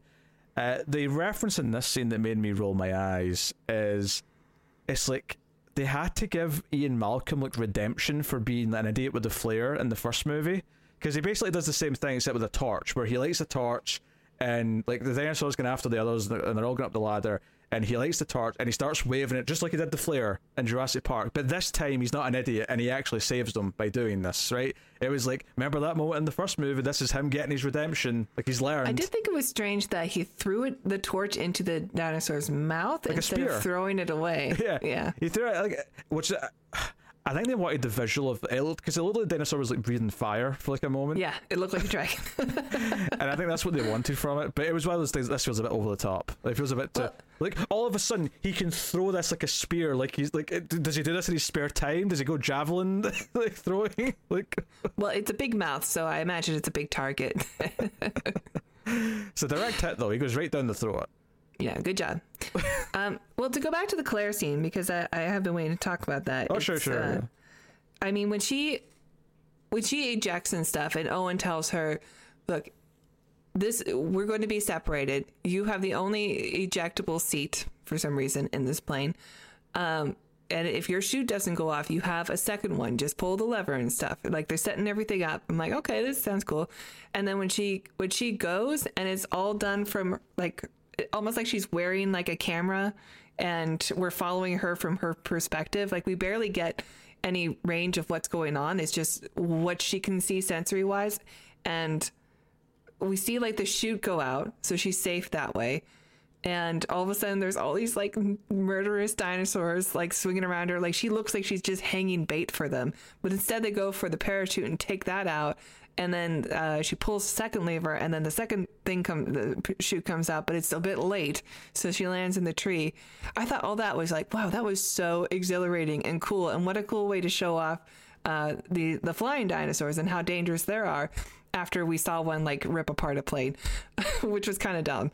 But that I thought that was what a neat like directing style also to just do it from her perspective. It's one of the few moments in the movie where it feels like there's a directorial flair. Like there's a choice been made where like, no, I'm going to do something that's going to make this scene feel special. It doesn't end until she ends up in the water also. Like the whole thing feels really, really good. And like when she is dangling from the tree now, and we could see she's like 20 feet up in the air. She is really high up. So even getting down seems dangerous. And then we add this new element of this new dinosaur that we don't know what it does. Like, 'cause it's new for us too. Like, I don't even know what it's called. I looked it up and I still don't know how to pronounce it, so I'm not going to say. And like, I don't know what this dinosaur is. I've definitely seen it in some documentaries before, but like, and we see it, you know, go for this animal, and just swipe away like another dinosaur. Oh, it slaps the it's like a deer, and it just slaps it to kill it. It just with the big claws, and it's gone. And you're like, whoa, this thing is. I mean, it already looked dangerous because it has a giant mouth full of teeth, but now we know that it could just smack a thing to death. You know, arms typically aren't a dinosaur's like. Weapon. It's more visually distinct as well, because one of the problems I had with the Gigasaurus and even some of the other dinosaurs you see is that, and this is just like it's a slightly realistic thing I guess, but you know, dinosaurs, like there's a lot of dinosaurs that look kind of similar to a T-Rex, slightly different sizes, slightly different heads, but they're kind of like a similar thing. So this bigger dinosaur, it's like, well, it's just a bigger T-Rex with a slightly different shaped head, like effectively. Yeah. Whereas this dinosaur is like, no, this is distinct features that feel like a different type of threat, so we could have more fun with it. We can do more things. That's why we like the Spinosaurus also, because it had that like long snout, and you're like, well, what is this thing? And it swims. It's got that cool fin. Yeah. You know, it was a cool introduction to a large carnivore that, you know, not one that I was super familiar with also before the film. Which is why this is a shame that this dinosaur is only really in this scene and then the end, like the big final ending. That's it. Yeah. Pretty much. You know, but I'm glad it got a moment in the ending though, because I did think that this was a really cool scene. Like this is definitely the standout for the film. And then also like her slowed like Arnold escaping the predator by going through the mud and into the water and stuff, you know. I thought that was super tense. I thought she did a great job acting in that scene also, because I just was focused so on her and her survival in that moment. And it you know, it took its time also. Like Trevorrow knew that he had something good, so he really made sure that we, you know, it's a shame he didn't try and find anything else good though for the rest of the movie. Well, I'm glad that we got to see the dinosaur use its claws to stab through something also at the end, at least. Yeah, we'll get to that. Okay, let's not blow our load. We'll get there. Well, I mean, you kind of already brought it up. So. It's like the one other good moment in the movie, so we'll get there. So we've already, I mean, other than the ending, we've talked about all the notable dinosaur moments, like pretty much. Well, there's one other one, I think, but they're not dinosaurs. That's not that notable. Like, you're talking about so they're in these tube things, and Alan and Ellie are escaping on one of these little subway tubes with the girl, and the power gets turned off, and they end up in a cave system, and there's some prehistoric creatures that are not technically dinosaurs, but who cares? Dimetrodons. It doesn't matter. They look like crocodiles with a giant fin. Yeah. And they're sort of attacking. There's nothing really that exciting about the scene, though, I would say. They're just sort of like, Ian Malcolm's up at the gate and he's trying to like figure out the code. And he thinks it was a jump scare that got me with the Dimetrodon scene. Yeah. Whatever. They're going through these dark caves. They only have like the light of their flashlights, and I think even those are limited. So, yeah, you know, there's something in there. So what are you going to see? It wasn't a flashlight. Like, he used it was like bolt cutters he turned into a torch he had. Oh, okay. Because he looked like Indiana What kind of Jones student going through the cave system because he had a torch in the hat on. Like they were, That's right. Yeah, he did. I think someone had a flashlight. There's 3 of them. it was probably a phone, to be honest, rather than like a, Maybe. but yeah. Probably could have used those if it was a phone. Yeah, we have to talk about the girl a little bit. There's a whole bunch of stuff. So BD Wong wants to redeem himself for what he's done with the Locust, and the reason why he needs the girl is because, much like Blue and her baby raptor, Maisie, well, as a clone, was actually born from her, like, you know, well, her mother technically now, but like her original, like, actually gave birth to her. She was pregnant with her, without a father, sort of impregnated herself and gave birth to this clone. But the bigger fancy thing and why she's so valuable is that her mother actually was able to, like, take away her genetic disorder that she was going to have, because that's how she died, and she fixed her kid at a young age with just changing her DNA to some. I don't know. And it's Some like magic genetic stuff. and it kind of felt like the movie made it just about like fixing the locust problem by like killing all the locusts, but I also thought surely this is like a big deal because you could literally like eradicate all disease if you can just magically change everyone's DNA and like fix them. Well, I think he even says that. I think Wu says that. He says it once, but after that point you forget about it and it's just all about stopping the locusts. It's all about saving the world. She could be like Henrietta Lacks, the real life woman who, like, her DNA is the reason we have like so many like vaccines. I don't know. I don't want to misremember, but like basically she had special blood and her blood is used. Her blood has been cloned so that scientists can use for experimenting on and like solving disease and stuff. There's something special about her blood, in particular. So I imagine this girl is kind of like that. Yeah, I get. It's one of these things where it's just like we have to deal with this because we set up the clone thing in the last movie. Do we know why Evil Dodson wanted to have her? Was she just abducted so that Wu could do something good, or was she abducted so that they could do something bad? Well, I think that's why with Wu her? wants him. I think Wu wanted to be allowed to experiment on dinosaurs and genetic stuff, and Dodson was willing to let him do it for all the gains that he's going to get out of it. But I think Dodson wants to be able to sell cures to things, whereas Wu just wants to redeem himself because Wu was kind of a villain in the last movie, and this is like his redemption. And he even comes out, and it made sense that Maisie by the end of the movie is like, no, you can like have some blood samples and stuff, and like use my blood to help cure things. Like, yeah, like I'll agree to it, and he does kind of ask, like he's very nice to her when she shows up. Like he's very like he shows us some old clips of the mum talking and some video diaries, and it's just to have like, oh, she's actually at the park before it opened, like before 1993, and she's like sitting around and doing stuff. It's one of those things though where I'm just kind of like, I don't know if this movie needs any of this. Like, I mean, I stand by my thing where I think the movie should just start with them pretty much already or almost at this place, and then you can like sort of reveal throughout the story how they got there or why they're there or whatever. Because like I said, Jurassic Park at its core is a very simple, you're in one location, there's a bunch of dinosaurs, you have to try and survive and find a way out or whatever. But the first half of this movie is just all about how do all the characters get to this location.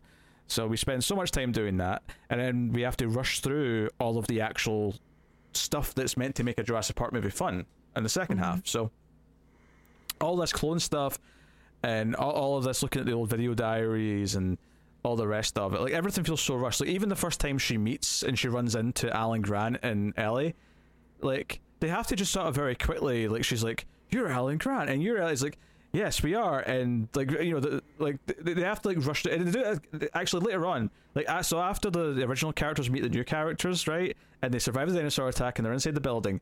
There's like, you can almost imagine like fans talking about this after Jurassic World came out. It's like, whoa, what if like Owen and Claire met Alan and Ellie, and like what would Alan think of the raptor training? And literally, like they encounter each other. The first quiet moment they have, and he's like, "Wait, I know you. You're the guy who's trained with raptors."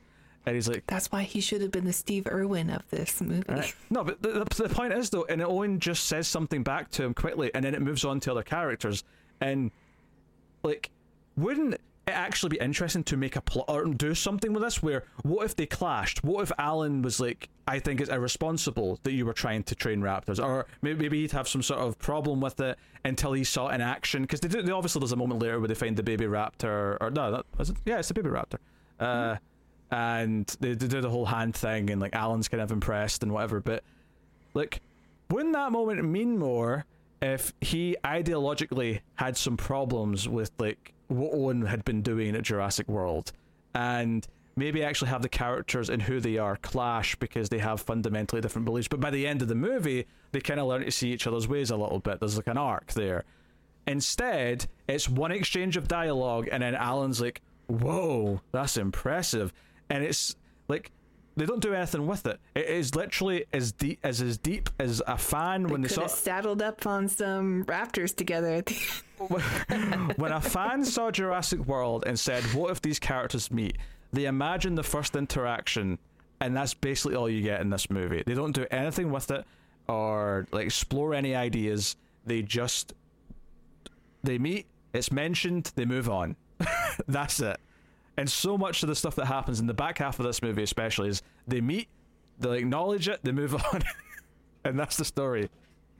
I don't hate some of the pairings that happen though, like with Ellie gets saved by Owen at one point. I thought that was a good moment. Her and the one of the new characters, Ellie, and one of the new characters. Alan saving Ian when he grabs his hands, an okay moment. Like, I mean, yeah. I don't think it's shot very well, but conceptually, I think it's an okay moment as an idea. There's a moment where like he has to button up his shirt, and the pilot lady looks at him like, like you can't pull off a shirtless look or whatever. I'm like, yeah. Wink, wink. Yeah, it's another wink, wink that was so unnecessary. I didn't like that.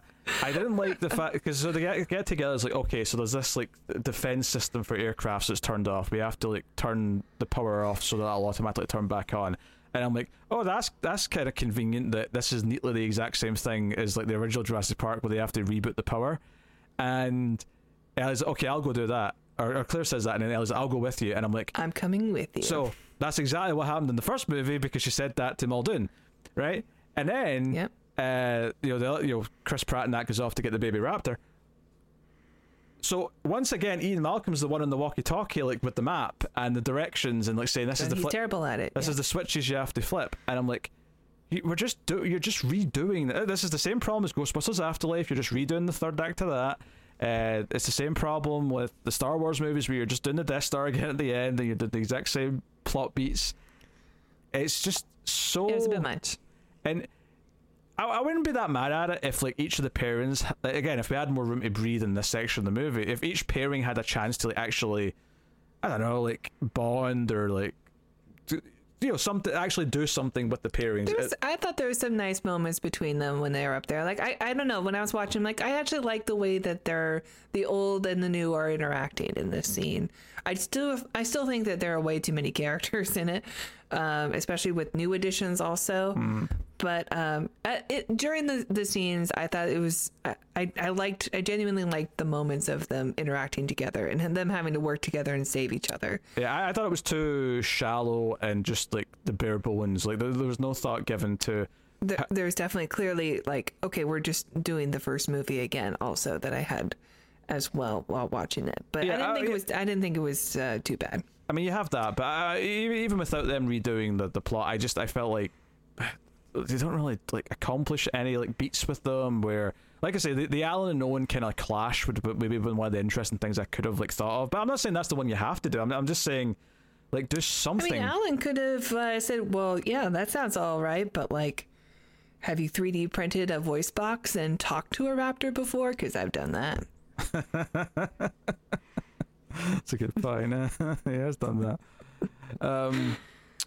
Yeah, I mean, he didn't work the 3D printer. Let's be fair, he doesn't know how to use a computer.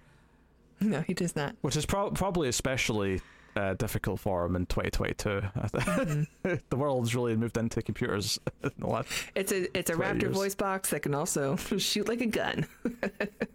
Oh dear. Yeah. So. Yeah, team up with BD Wong. It's just about getting to the fancy futuristic chopper. What do you think of BD Wong's hair in this? It's weird to me. I don't know. It's very uncharacteristic for me. He's let himself. He's gone wild with his hair. He's let himself go because he's distraught. Who should have had longer hair in this? Ian Malcolm. That would have made sense to me. I would have loved if because they sort of started his introduction where I liked where it was going, where he was just like this hotshot professor who's just very full of himself, saying a lot of fancy words to a lot of young college girls who are kind of swooning, not really, but like very, very focused on him. I would have loved like a little Indiana Jones thing where like he's just the cool artsy professor, and but then they started showing like dudes and stuff who clearly weren't into him as much. And I don't know, like I wanted him to be the rock star professor of the movie, but then he just turned into regular Jeff Goldblum, but without the sexiness. Yeah, I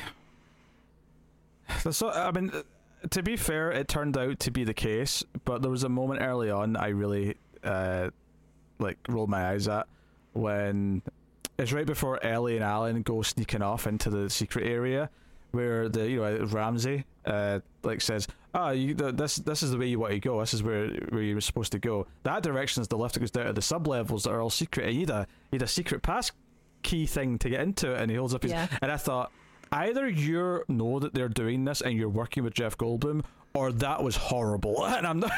I thought it was horrible. Actually, yeah. I didn't expect the turn afterwards. I'm like, okay, now that horrible scene makes sense. But it was basically either you're in on this or that was terrible.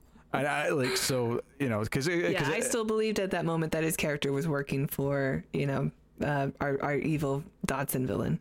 Yeah, and Dodson himself's just kind of whatever. I don't really have much to say about him specifically. He's okay. Like I understand he's like an amalgam of a bunch of evil people that work today, that are alive today or have been alive, where they're just about corporation, money, bureaucracy, and all, just trying to be a billionaire with a face to the people that he's helping the world, but actually he's destroying it for money. Yeah. He kind of had like a Steve Jobs thing mixed with like, I don't think this person's evil, but he looked a lot like Dr. Drew Pinsky, so maybe it was more of like someone, like a face of someone that you can trust, or like a look of somebody that you would trust, but his personality is also kind of like Zuckerberg-y. I don't know. He's like an amalgam of a lot of things. Yeah, I think I didn't really like him though. I really like as a character. I love a villain I can hate, but I thought he was just kind of bleh.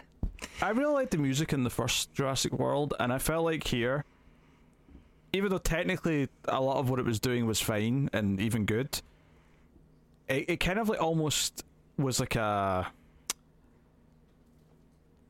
what the hell did I put? It was almost like it was like a microcosm version of what was problematic about the whole movie. There was so many times where you would just get the first few bars of a classic theme or one of the themes from Jurassic World, but then it would quickly transition into something else. And it did it so often. Keep up with the movie. Yeah, it did it so often that I started to feel like you just don't have time. You don't have time to to have the moment where it goes into the full thing. So you just get the first few little bars of certain things, and I was like, when are you going to just let go and let me hear the Jurassic Park theme or something? And it never really did. No, it never did. It was like blue balls in me the whole movie. I mean, yeah, I think you're right with the whole. It just didn't have the time. Like it had to keep up with all the edits, and you can't really have enough time to have a long symphony piece like. Oh, gotta cut to the next scene. Because when you get to so towards the end, they've turned the power off. Blah blah blah. They're running towards the chopper, and the big Gigantosaurus thing shows up, and then the T-Rex shows up, walks past the circle, and like everyone's standing in between them, and it's kind of like some of the other movies where they're standing in between the two dinosaurs at the end, or the big T-Rex and the raptor or whatever. And Alan's like, this is not about us, this is like a pissing contest, like the T-Rex wants to throw down here. So we get like all 12 of these characters, however many it is, like all sort of like running around and trying to like stay out of the fight as the two dinosaurs are fighting, and it looks like the T-Rex goes down, but then the big bird claw one with the big claws shows up, and the Freddy Krueger it's almost like a meta thing where if there's one thing that they predicted correctly, is that the audience would like the Claude one more than the other one. So the idea that the Claude one teams up with the T-Rex to defeat this big bastard is like, okay, they kind of predicted that we'd probably like this more than the other way around. So, sure. Yeah. So yeah, the end of the fight is the T-Rex bashes or shoves the big Saurus onto the hands of the Claude dinosaur, so it gets impaled. And it's a decent, neat moment. Like I said earlier, though, when they first sort of stormed in and they stared at each other, I'm like, you had one 30-second scene earlier where you scared the T-Rex off. That was the setup for the T-Rex having beef with you. It's everything's so quick and just boom, boom, boom, boom. So it's like, because when you get to the end of Jurassic Park, right, and like they're scared because the raptors are coming after them, and then the T-Rex shows up. You're excited to see the T-Rex because his 2 or 3 scenes, and it only has 2 or 3 scenes, but his 2 or 3 scenes earlier in that film are so iconic and they're so memorable. And the raptors have been so scary up until this point that it kind of feels like, them fighting each other is how they get away. And it felt like a big epic. It was the 2 main dinosaurs of that movie finally coming together and clashing. Here, it's like, even the T-Rex, you don't have to establish the T-Rex as much, though, because obviously the T-Rex is from the previous movies, but all 3 of these big dinosaurs have only had, like, short scenes separately. Obviously, the Claude dinosaur had the best scene with Claire, but they've all only had a little bit. So you don't feel that sensation of, the Titans are about to throw down. Instead, it just kind of feels like, you've not spent enough time building up these dinosaurs. So they feel like an afterthought almost, when the real plot was, stopping the locust and saving the kid and getting away. The dinosaurs are almost just a background to everything at points.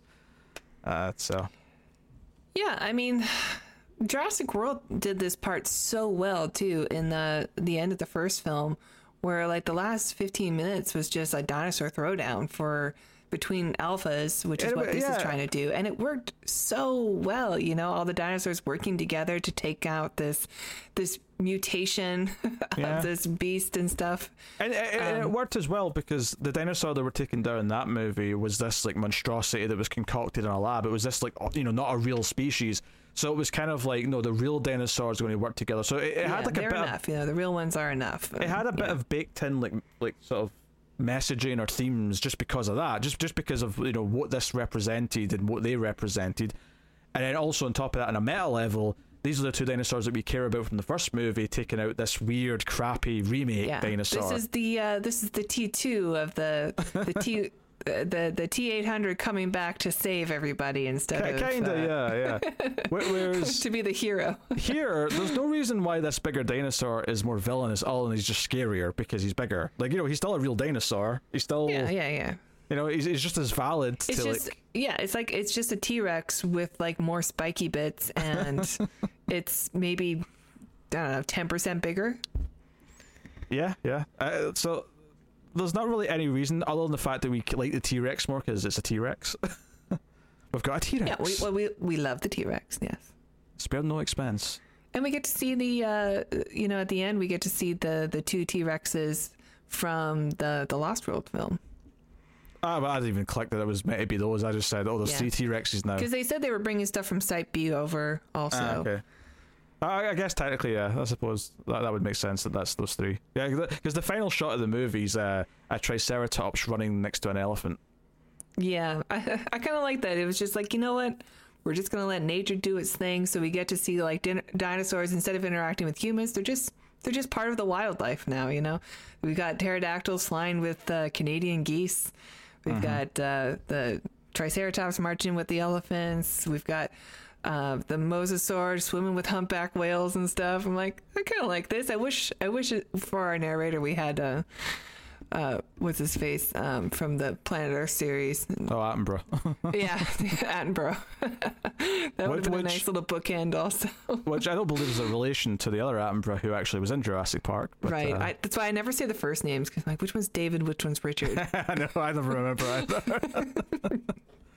I want to say David is narrator. The narrator, and Richards was the actor, but I could be wrong. Biologist, Richard is the actor. I think that's right. I could be wrong though, so I don't want to be too adamant about it. Yeah, like they mentioned Hammond a couple times. Obviously, Ellie says she knew Maisie's mother, but it just felt like a bit of like tacked on, like retcon, just to give her a moment with her. We've skipped over just some of the weird little lines that reference the first movie, because there is a lot of them. There's a lot of little ones sprinkled. It's not just lines; it's just shots too. Like there's one where Ellie is looking through a window, and we see the T-Rex like open its mouth exactly like it did when it was next to the kids in the car in the first film and stuff. I'm like, just so much, just so many references. It just never ended. I guess I don't really have anything else to say, so you should come back. Sorry, I have to psych the cat out. Yeah, I have to like leave so you can leave and then go back and. Charlie, how can I fill in with more? But actually, I feel like we've talked about everything. Well, pretty much. You mentioned the music, and I didn't really, honestly, I didn't really even notice the music all that much in the film, except when it was trying to do an old theme, and only like just revving it up and never really going. That's one of those things, is it tries to make this big moment over when the old characters and the new characters meet for the first, because they're separate the whole movie until a certain point, and it's right before they have this big dinosaur scene, and it does that thing where you get that first few notes of the Jurassic Park theme, the dun, dun, dun, the first few notes before it starts doing the little dun, dun, dun, not that part, the bit before that, right? Before that, and they sort of see each other for the first time, and there's not even like a moment to really take it in. Like like I say, immediately they're under threat, and immediately there's a dinosaur, which isn't necessarily a problem. Like you can have that be a scene and then have the actual interaction afterwards, but it really was like the movie saying, hey, look at how much of a big deal this is. Like our old cast and new cast are meeting for the first time. Again, sort of trying to present it as this is like a huge deal. And I'm like, the new cast and the old cast meeting is a fine idea, and I'm down for them to mingle or whatever. But what was just a... This is my cat, he sneezed. Oh. I've got a little dinosaur here I have to try to tame. Yeah, so, but like, I'm going to be honest, I don't think the old cast need to be in this movie, and the fact that they are feels like nothing but like nostalgia fan service to me. I don't think it ever really, all it does is give them more to juggle, and I don't really think it needed it. And so much of what they're doing when they're there is just referencing the first movie that it just feels it's a little sad, to be honest.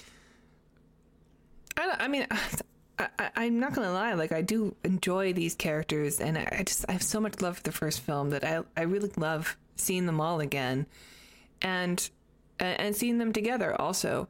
But I do agree that they sort of don't have to be here, and because they are here and there's no real reason for it, it makes me just disappointed that there wasn't anything extra. The only thing that I did really like was I did like that Ellie and Grant got together. Then Ellie and Alan got together at the end. We got a kiss. We've been waiting 30 years for it, and I loved it. I've disagreed. It was such a mistake that they had them separated in the third film. I disagree with this entirely, but we've been over this already. No. I like this. I'm glad it's here. We didn't mention that they kissed, and they do kiss in this film, and I loved it, and I was very excited for it. All right.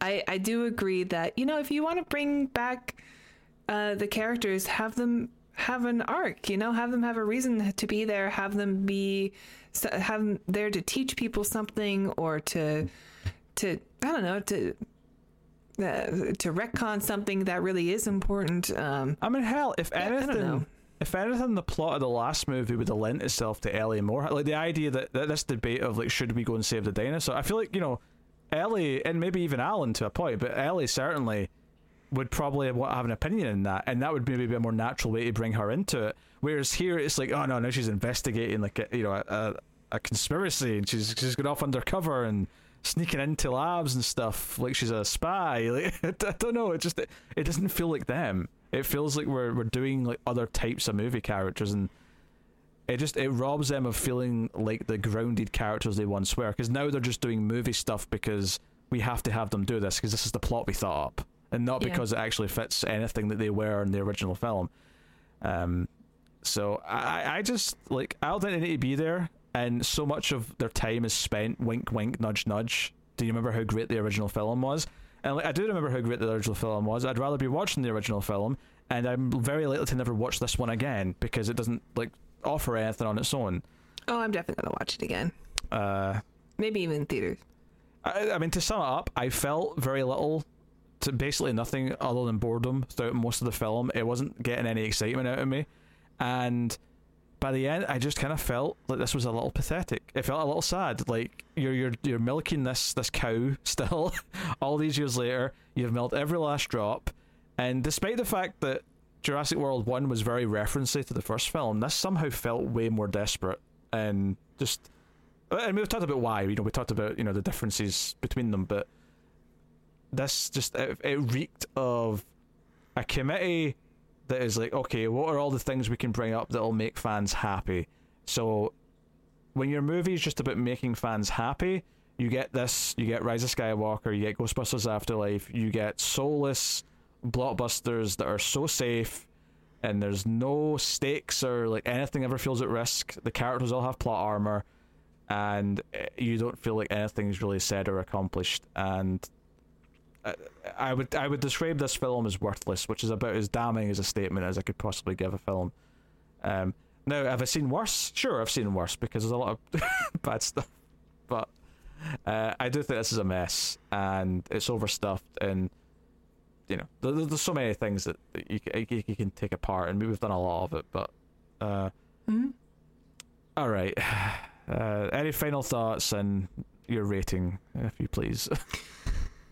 Well, I mean, we brought up the Rotten Tomato score in the beginning because clearly the critics and the audience have a very different opinion of the film. And I will say that although there is a lot to criticize and there is reason to dislike this film, the reason the audience score is high is because it's still like there's still a lot of really fun moments, and it is still nice to see like dinosaurs on the big screen, and they look great, and there's still a lot of moments in it where I am like super jazzed up. So I'm not going to say that it's the worst movie or like not something I want to rewatch ever again. I was super disappointed when The Lost World came out, and I was just a kid, and I remember thinking like, I can't believe I don't like a sequel to Jurassic Park. Like I like every movie, anything that gives me dinosaurs on the screen, and it's Steven Spielberg, and it's all the people that made me like love movies, but there's like this gymnastics scene, and I hated it, and I swore like I'm never going to watch this movie again, but I still watch it, and it is a good movie. Like it probably is, like other than maybe the first Jurassic World, it is like the best sequel, but I don't know, like this is definitely the most disappointed I felt watching the film, but I won't say that it's unwatchable and that you won't have a good time watching it, because clearly most of the audience does. So I'm going to give it a 6. It's the same what I gave Ghostbusters Afterlife also, because I have a lot of the same issues with this one as that film, and it's not an unwatchable film. Some things are going to make you happy, some things are going to piss you off, but it's a 6. I'm going to give it a 6. I'm happy with that score, and if this is the end of the Jurassic films, okay. It won't be, but it won't be. It deep down in your soul, it won't be. I want a Deadliest Catch, but with the Mosasaur. We got like a tiny little sliver of that. I'm like, oh, this is a good movie. Yeah, I think this movie has a lot of problems on its own, and I think it also has the problems of the trend that these types of movies have right now. And that is stuff like recent Star Wars, Ghostbusters Afterlife, just these safe cash-ins that are designed to just please people and not piss anyone off. And some of them are better made than others. I think this one's also very poorly made. I think it's overstuffed. Spider-Man? Yeah, that to an extent. That was better than this, the recent Spider-Man movie, but certainly there's definitely things you could point at in that as well. I think that Spider-Man is a version of it that is like doing a lot of things that you dislike about recent films, but actually did a pretty decent job and like had a reason for old characters to come back, I just felt that this was soulless as I was watching it, and I did not really have fun with it. I felt just kind of uninterested the majority of the time, and I wanted to be into it, and it just kept doing things very early on and never stopped doing things that took me out of the movie, where I could just see the people in the room going, this will make fans happy, this will make fans happy. And I don't think that's how you really make a movie. You don't write a story that way. You write a story because you've got a character arc, you've got a beginning, middle, and end, you have something you want to say with it, you've got a purpose that you're trying to get through with it, an experience you want it to be. And when all you're doing is going down a checklist of like, what's all the things we want to be in here in terms of characters and references and things we have to do because we believe that all these things have to be in here, if that's what it feels like, then you've not really constructed a story. You've just made a skeleton that will hold everything that you want to fit in, and that's what this movie feels like. It's a soulless experience, and you know, none of the Jurassic Park sequels are anything compared to the first one, but I think this is at the other end of the spectrum, and it's really bad. I do not recommend it, and I am giving it a 4 out of 10. You know what I would like the next sequel to be? I know. So, World War Z, except not the movie, but the book. So, World War Z, the book, was kind of like it had a through line for a story for the most part because it was going like chronological, so you could see how bad the zombie apocalypse was getting. But it was all just different perspectives of people telling their story of of what they saw, what they witnessed. I want an anthology of dinosaurs in the world. You know, like what we had in the beginning of the film and what we had at the end of this film. Yeah, I hate to just play bad cop, but my honest response to this is I don't want a sequel. I don't want another one. Why not? I mean, what if it's good?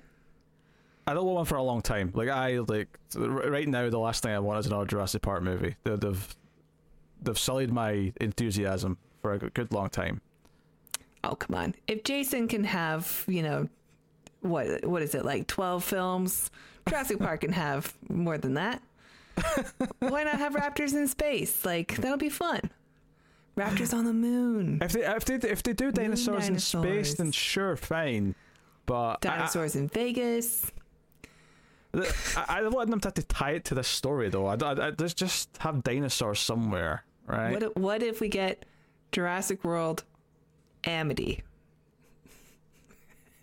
No, I don't want that. What if that's the next one? I don't want. We just get a collision of all the franchises that have gone over 6 films. Nah, take it back. James Bond. Well, we sort of had James Bond in this one. We saw what that looked like.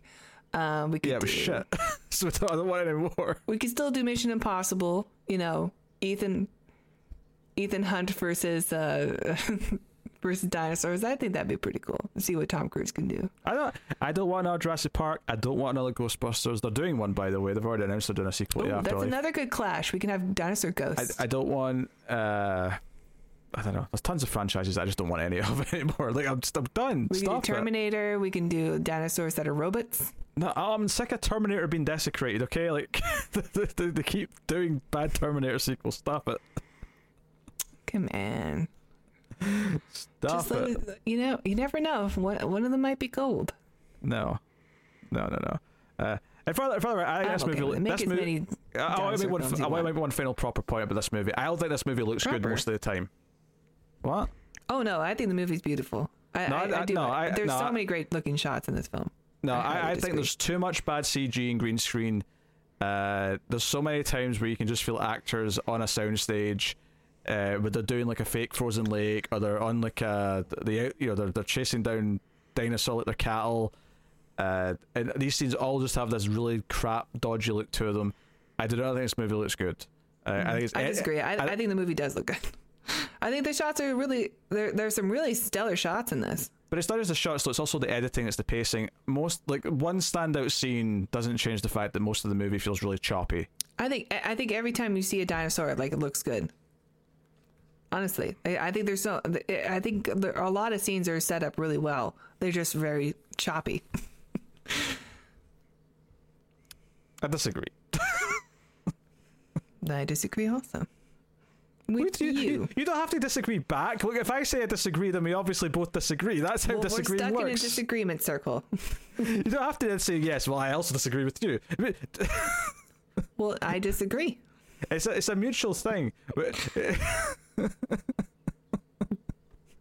It's like you saying I'm a number 2 and I go I'm a number 3. It's like, yes, but I'm a number 2. Well, no, I know, we've established that.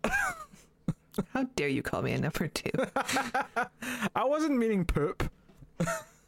How dare you? Dino droppings. That's a big pile of number 2. Mm-hmm. One big great pile of shit. Which actually, that's my review of this movie. One great big pile of shit. Please don't put that in the title. I can't, because I can't swear on the title on YouTube. Good. I could censor it, but I could put S ******. No, don't do that. It's a funny title, though. There's so many angry, nasty people on the internet. We don't need to contribute to that. I mean, that is fair. I understand that, but I also got to sell the podcast to people to make them click on it. So there's got to be a little bit of passion, a little bit of flair. You know, Jurassic World Dominion, dinosaurs should have stayed dead. Review.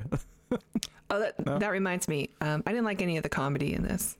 Oh yeah, it's all bad. It's all. No, I mean in your review. Just kidding. I meant the movie.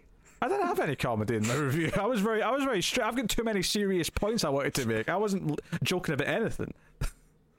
I'm a serious cop today, okay? I'm funny. Oh yeah, pat yourself on the back. Yeah, okay. I guess we'll wrap it up then. It's a 4 too generous.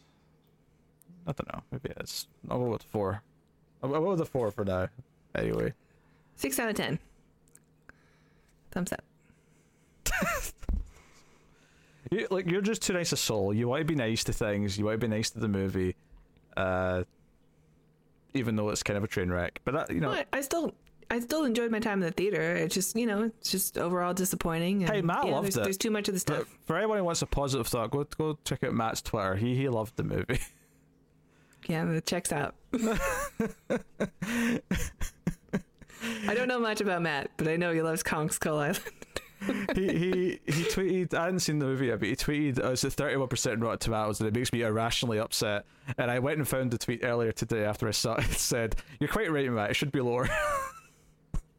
And he was not happy. He was not amused by my comment. Mm-hmm. Oh dear. Okay. We'll be doing next week. I think a schlocky.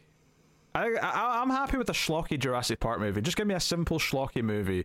But this was overcomplicated and self-indulgent. That's the thing. The references make it feel self-indulgent. Yep. It does. So, yes. Anyway, what were you asking me? What are we doing next week? Lightyear. Another new release? What? Aye, it's another one. That's we are getting COVID. That is the... Shut up. That is the only reason why I remember what it is because it's another theater release. That's right. So be ready, guys. Go to the movies. I mean, I know it's not going to tie in or anything, but I should probably watch Toy Story 4 before I see it. Just so that I've seen. You should, yeah. It's not a bad watch anyway. Do you know what it is? It's because Toy Story 3 was the perfect ending, and I never felt like Toy Story 4 was needed. And I've not seen it yet. Toy Story 4, when you watch it, you'll say it's still not really needed, but it's not a bad movie. Okay, because Toy Story 3 was like a trilogy. It was perfect. It didn't need to be touched. Everybody knows. So I've just never worked up the stomach to watch 4. But okay, I'll give it a go. I'll try and watch it before I go see Lightyear. Very excited. All right. Well, I will take this time to thank our Patreon producers of the month. So thank you very much to Tyler Hess, Cindy Palacios, David Short, Bordnow, Christopher Moy, David Brown, Al Tresman, and Alison M. Fordyce. They are all producers on Patreon. Tara, why don't you tell the people all about Patreon? That's right, Peter. If you enjoy our reviews, please check out our Patreon page. It's patreon.com/MilesBuzzTV, where if you donate as low as $1 per month, you will get access to bonus episodes of The Ace. You can check out all our great favorite movies with Red Brown and Richard Lynch and David Carradine and all the Tremor sequels, Burt Gummer, not the actor's name, like Michael Gross. So head on over, check that out for $1 per month. You will get access to quite a few movies, actually. And if you donate $5 per month, you'll get access to our reviews one day early. So if that interests you, check it out. Thank you. Yep, there you go. Good picture. You can also like, subscribe. You can hit the super thanks button on YouTube. You can rate the podcast on iTunes, give it 5 stars. All these types of things help us out a lot, so please do them. Otherwise, make sure you go check out our other content. We review Babylon 5. We're working through that. We're just about to start season 5, so you can go find all the first 4 seasons of that over on MailFuzz TV. Tara does the modern Trek shows as well, so you can see her on the Strange New Worlds reviews. She did Star Trek Picard before, which is very painful for her because it was terrible and she hates to admit when Star Trek's bad, but it's interesting. Which means bad. That when someone is away and admits something's bad and they want to be as nice as possible, it's interesting. I will have a fun time, I think, revisiting it in the future and going, look at this little anomaly in the Star Trek franchise. Anomaly. To boldly go to a Rotten Tomatoes score where no Star Trek shows went before. Well, you haven't seen Enterprise, which I love. I think I'll like Enterprise more than Picard. I think I'll find more charming qualities in that. That's my guess. Yeah. We'll see. That's my guess. So, anyway, that has been the Atomic Serum Experiment. Thank you very much for joining us. We always appreciate it. Keep watching sci-fi and computer at Salsa.